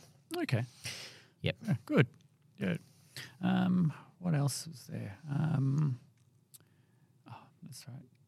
So it goes through Jesus, being raised from the dead, and another thing of David where he's where it's like, "You will not allow your Holy One to rot in the grave," and so it's not David because David dies. So this is Jesus. Yep. And it says, "Brothers, listen," in verse 38. "We are here to proclaim that through this man Jesus there is forgiveness for your sins. Everyone who believes in him is made right in God's sight, something the law of Moses could never do." That's powerful. It is. Yeah. And that's revolutionary to them. Yeah. You need to go back and listen to our podcast on sin and atonement and all that sort of stuff, and we'll be talking about this kind of stuff a lot as to the powerlessness of the law. Yeah, which was revolutionary to them because they thought they were saved by keeping the law. Yeah. Yep. Yeah, I just love that. It's everyone who believes in him is made right in God's sight. Yeah, that's right. You're made right. Yeah. Yep. Yeah. You don't have Fundamental message of the gospel. So you don't have to do anything. No, It's the gospel is done, not do. Yeah. So it was a good. Good.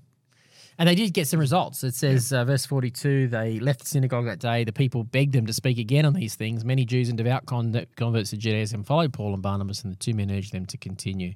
And then Paul turns to the Gentiles. Yep. Yeah.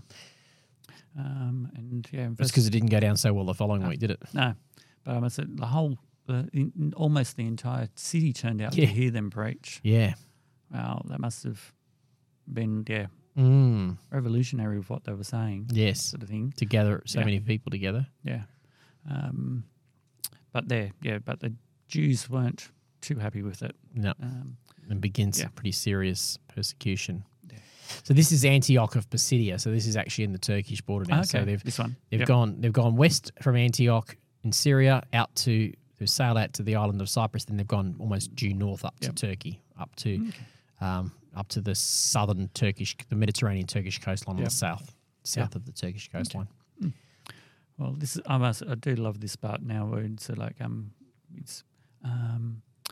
that the Jews were arguing with Paul, and Paul and Barnabas spoke it boldly and declared it was necessary for we to first preach the word of God to you Jews, but since you rejected it and judged yourselves unworthy of eternal life, we will offer it to the Gentiles. Yeah, it's almost tongue in cheek, isn't it? Yeah. It's a bit like shaking the dust of your feet, shaking the dust off your shoes. Yeah. And for the Lord gave us this command when he said, "I've made you a light to the Gentiles to bring salvation to the farthest corners of the earth." Yeah. And when the Gentiles heard this, they were very glad and thanked the Lord for his message, and all who were chosen for eternal life became believers. That's another tongue in cheek. Well, you weren't chosen. No. Yeah, that's right. You weren't. It's like you had your chance and you've missed it. Yeah. But God will not be hindered because he will go ahead and do it anyway. Yeah. Yeah, definitely. And all who chosen for eternal life became believers. It was Yep. God knows who's coming. God knows whose are his, and they will come about. Yep. Yeah. Definitely. And you said shaking the dust from the feet. Well, that's what they did in That's what they did. verse 51. Okay. They shook the dust from their feet as a sign of rejection and went to the town of Iconium. Yep. And the believers were filled with joy with the Holy Spirit. Yep. They moved on. Yeah. And continued their mission. So we didn't talk about what missionary journeys were. Paul does 3 missionary journeys. A good way to read the book of Acts is actually to just Google missionary map. And I often just, when I'm going through Acts, I just Google one, find Paul's missionary journeys. There's a nice colourful one. I just screenshot it, leave it in my phone. And I refer to it as I'm listening or reading. It just helps to see some geography and see where Paul's going, because this is not part of the country. Well, we're not necessarily familiar with this, but Paul's missionary journeys take him mainly through Turkey and Greece. His first one is largely just in the where we're Cyprus and Turkey and back to Antioch. Yeah. His next one, he'll extend up and go into Macedonia and up to northern Greece, what is modern day northern Greece, and down to Athens, and then back again. Yep. And his third one will be on his trip to Rome, I think. So it's just good to have. It's just helpful to put perspective on where he is and what's going on. Yeah. Well, I also did that when I was reading through 1 Samuel. Is looking at the place names, trying to find where the knob is. Yep. And all the other. It's a really old.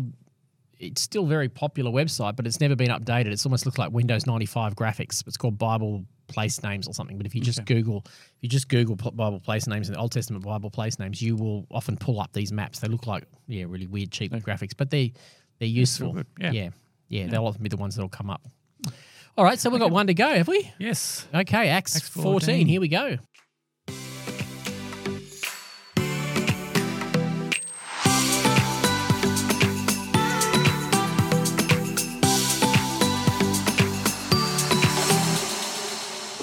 We're in the home stretch, Phil. Yes.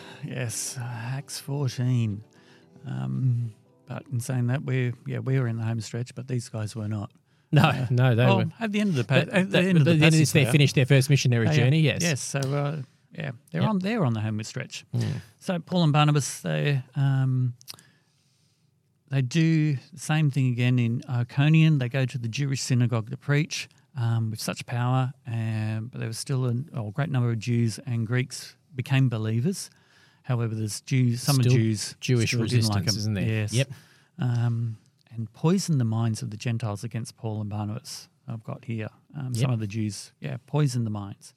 But the apostles stayed there a long time, so they were really obviously getting some traction. Yeah, yep, yeah. Preaching some boldly. places they didn't get traction, but in this one they did. Yep, preaching boldly about the grace of the Lord. Yeah, great. So they just didn't sort of say, "Oh, this is Jesus." No, and I think that God grace message is back to what we saw with Sergius Paulus back in. I think that's the attractiveness of this message, and it is today. The attractiveness of the message is this grace, that we are saved by grace. It's the undeserved favour of God. Yes. Yeah. And the Lord proved their message was true by giving them power to do miraculous signs and wonders. I'm going to say you can try and hit somebody over the head until you're black and blue in the face, but it's the miraculous sign of God that changes people's hearts. And sometimes that'll be a physical miracle. Yeah. Sometimes that's the miracle of their heart. Sometimes it's answer to prayer in other areas. But yes, God wants to partner with humans, and so we shouldn't rule out His miraculous. Always remember reading the book from Jackie Pullinger, Chasing the Dragon. So she was a lady from England who was told to go. Went to Hong Kong? She went to Hong Kong to the walled city that was basically, it was where all the triads and the brothels and no police, wouldn't go there. No. And she was going around and saying to people, Jesus loves you, basically in Mandarin, and was trying to preach the gospel and was having no effect until she got baptized in the Spirit and spoke in tongues. And then after a period of speaking in tongues, she would go up and just say to the people, Jesus loves you, and they would break down crying. There was a change. There was a supernatural component. The time was right. Yeah.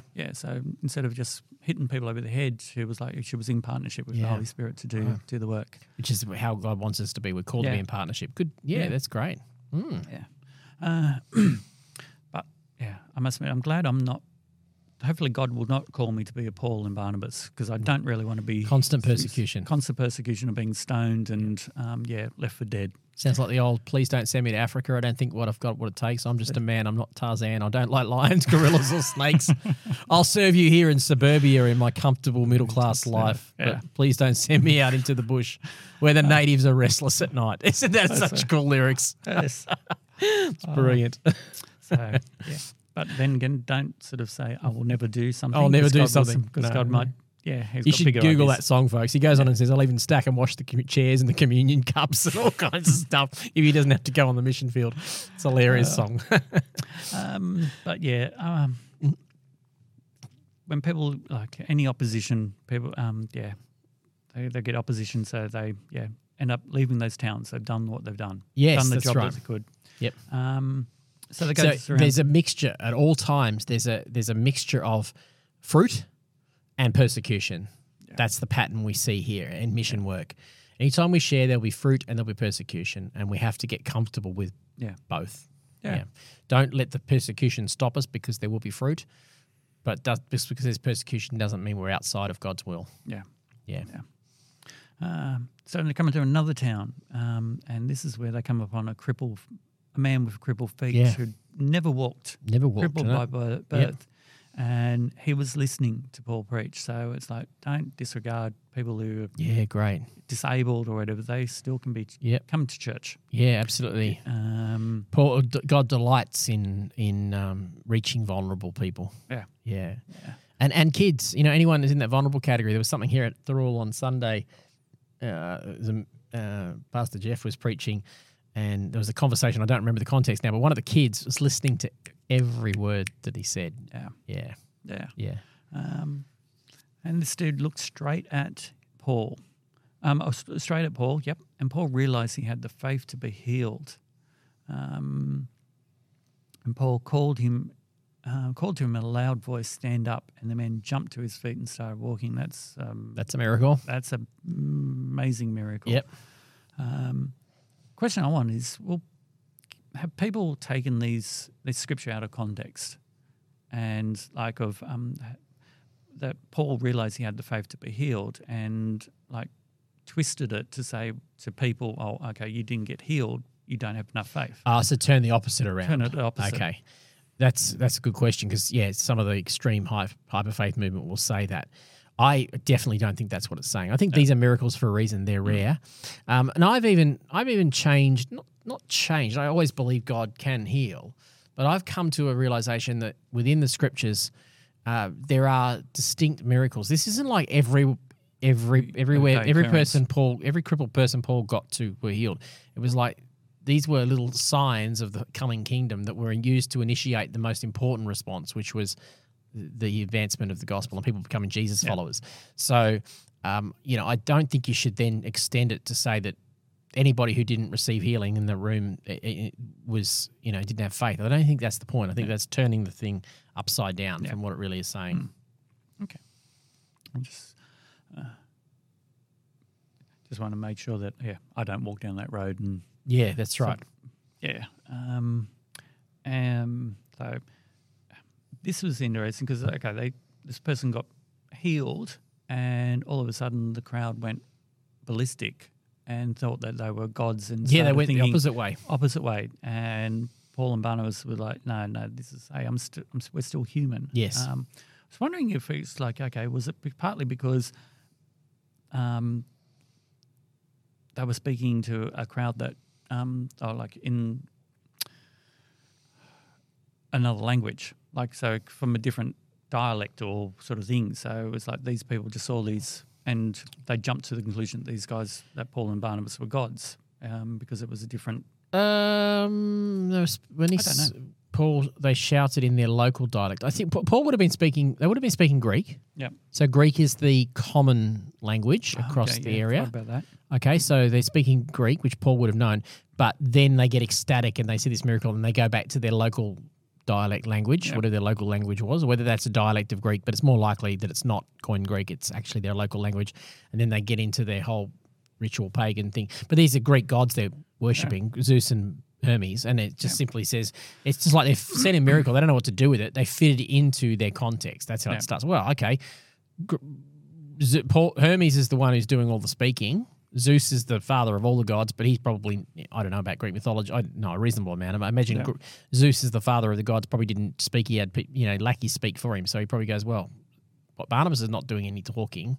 Yeah. So let's just go. Zeus is Barnabas and Paul is Hermes. Yeah. And they think that, and that's not an uncommon belief, that the gods would manifest themselves as in humanoid form, in human apparition form. That was standard pagan belief. Yeah. Yeah. Yeah. So Paul and Barnabas, stop doing it.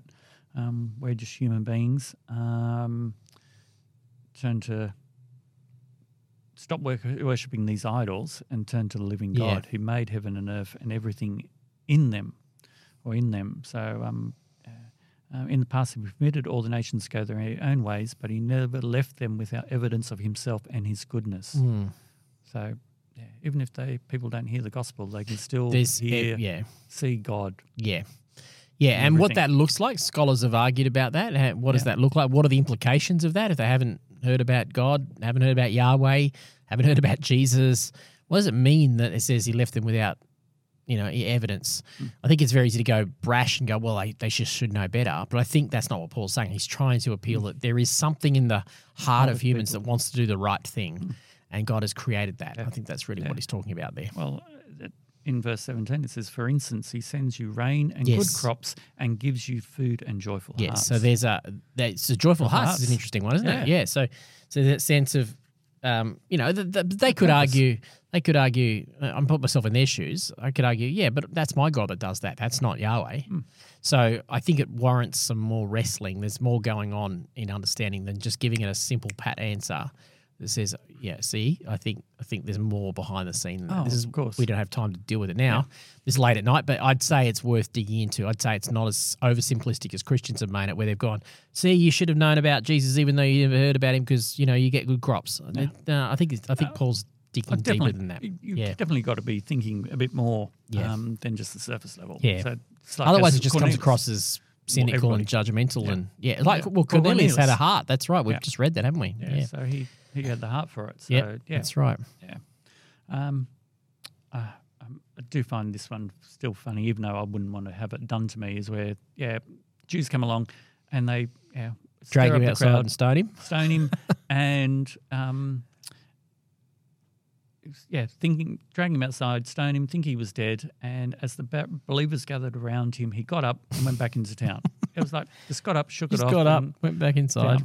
Whereas probably if you tried to put that in a movie, he would probably be, I don't know, limping and bleeding and all sorts of things. So he probably still was, but this is direct contrast to Stephen, who was stoned to death. So you can't. It's not a one size fits all. There's nothing wrong with Stephen. Is commended as a man of faith who gave up his life. Paul here is been stoned and hasn't survived, and it's not that he's got more faith. You're back to your original question, which has more faith. It's not that he's got more faith just because one died and one didn't. Hebrews 11 makes that very clear. Some are sawn and martyred for their faith, and they're still commended for their faith. Others see the miracle.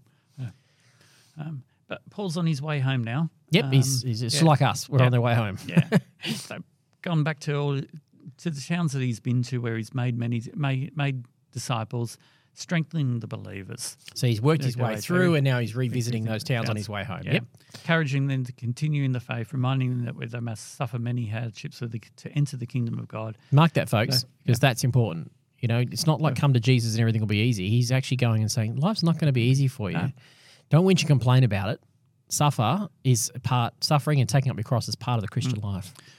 And if I do suffer because I pray for that car spot and I don't get it. You didn't get it, that's right. You had to go and move your car.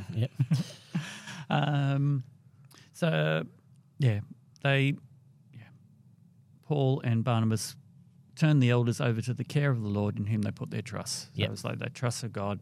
That's awesome. And they worked their way back down to Antioch, and they reported to the believers. Which is what missionaries do. They, you see this. Missionaries get sent out. They often have a home church that's supporting them or something, and they'll come back and give a report. This is what's happened, and that's that way. the donors and the people who are praying behind the scenes can participate. Yeah. There's no email updates in this day, so they've been gone for a year or two. Yeah. And this is good news. Yeah. And yeah, so it was like great rejoicing would be happening with that one. Yeah, that's right. Great.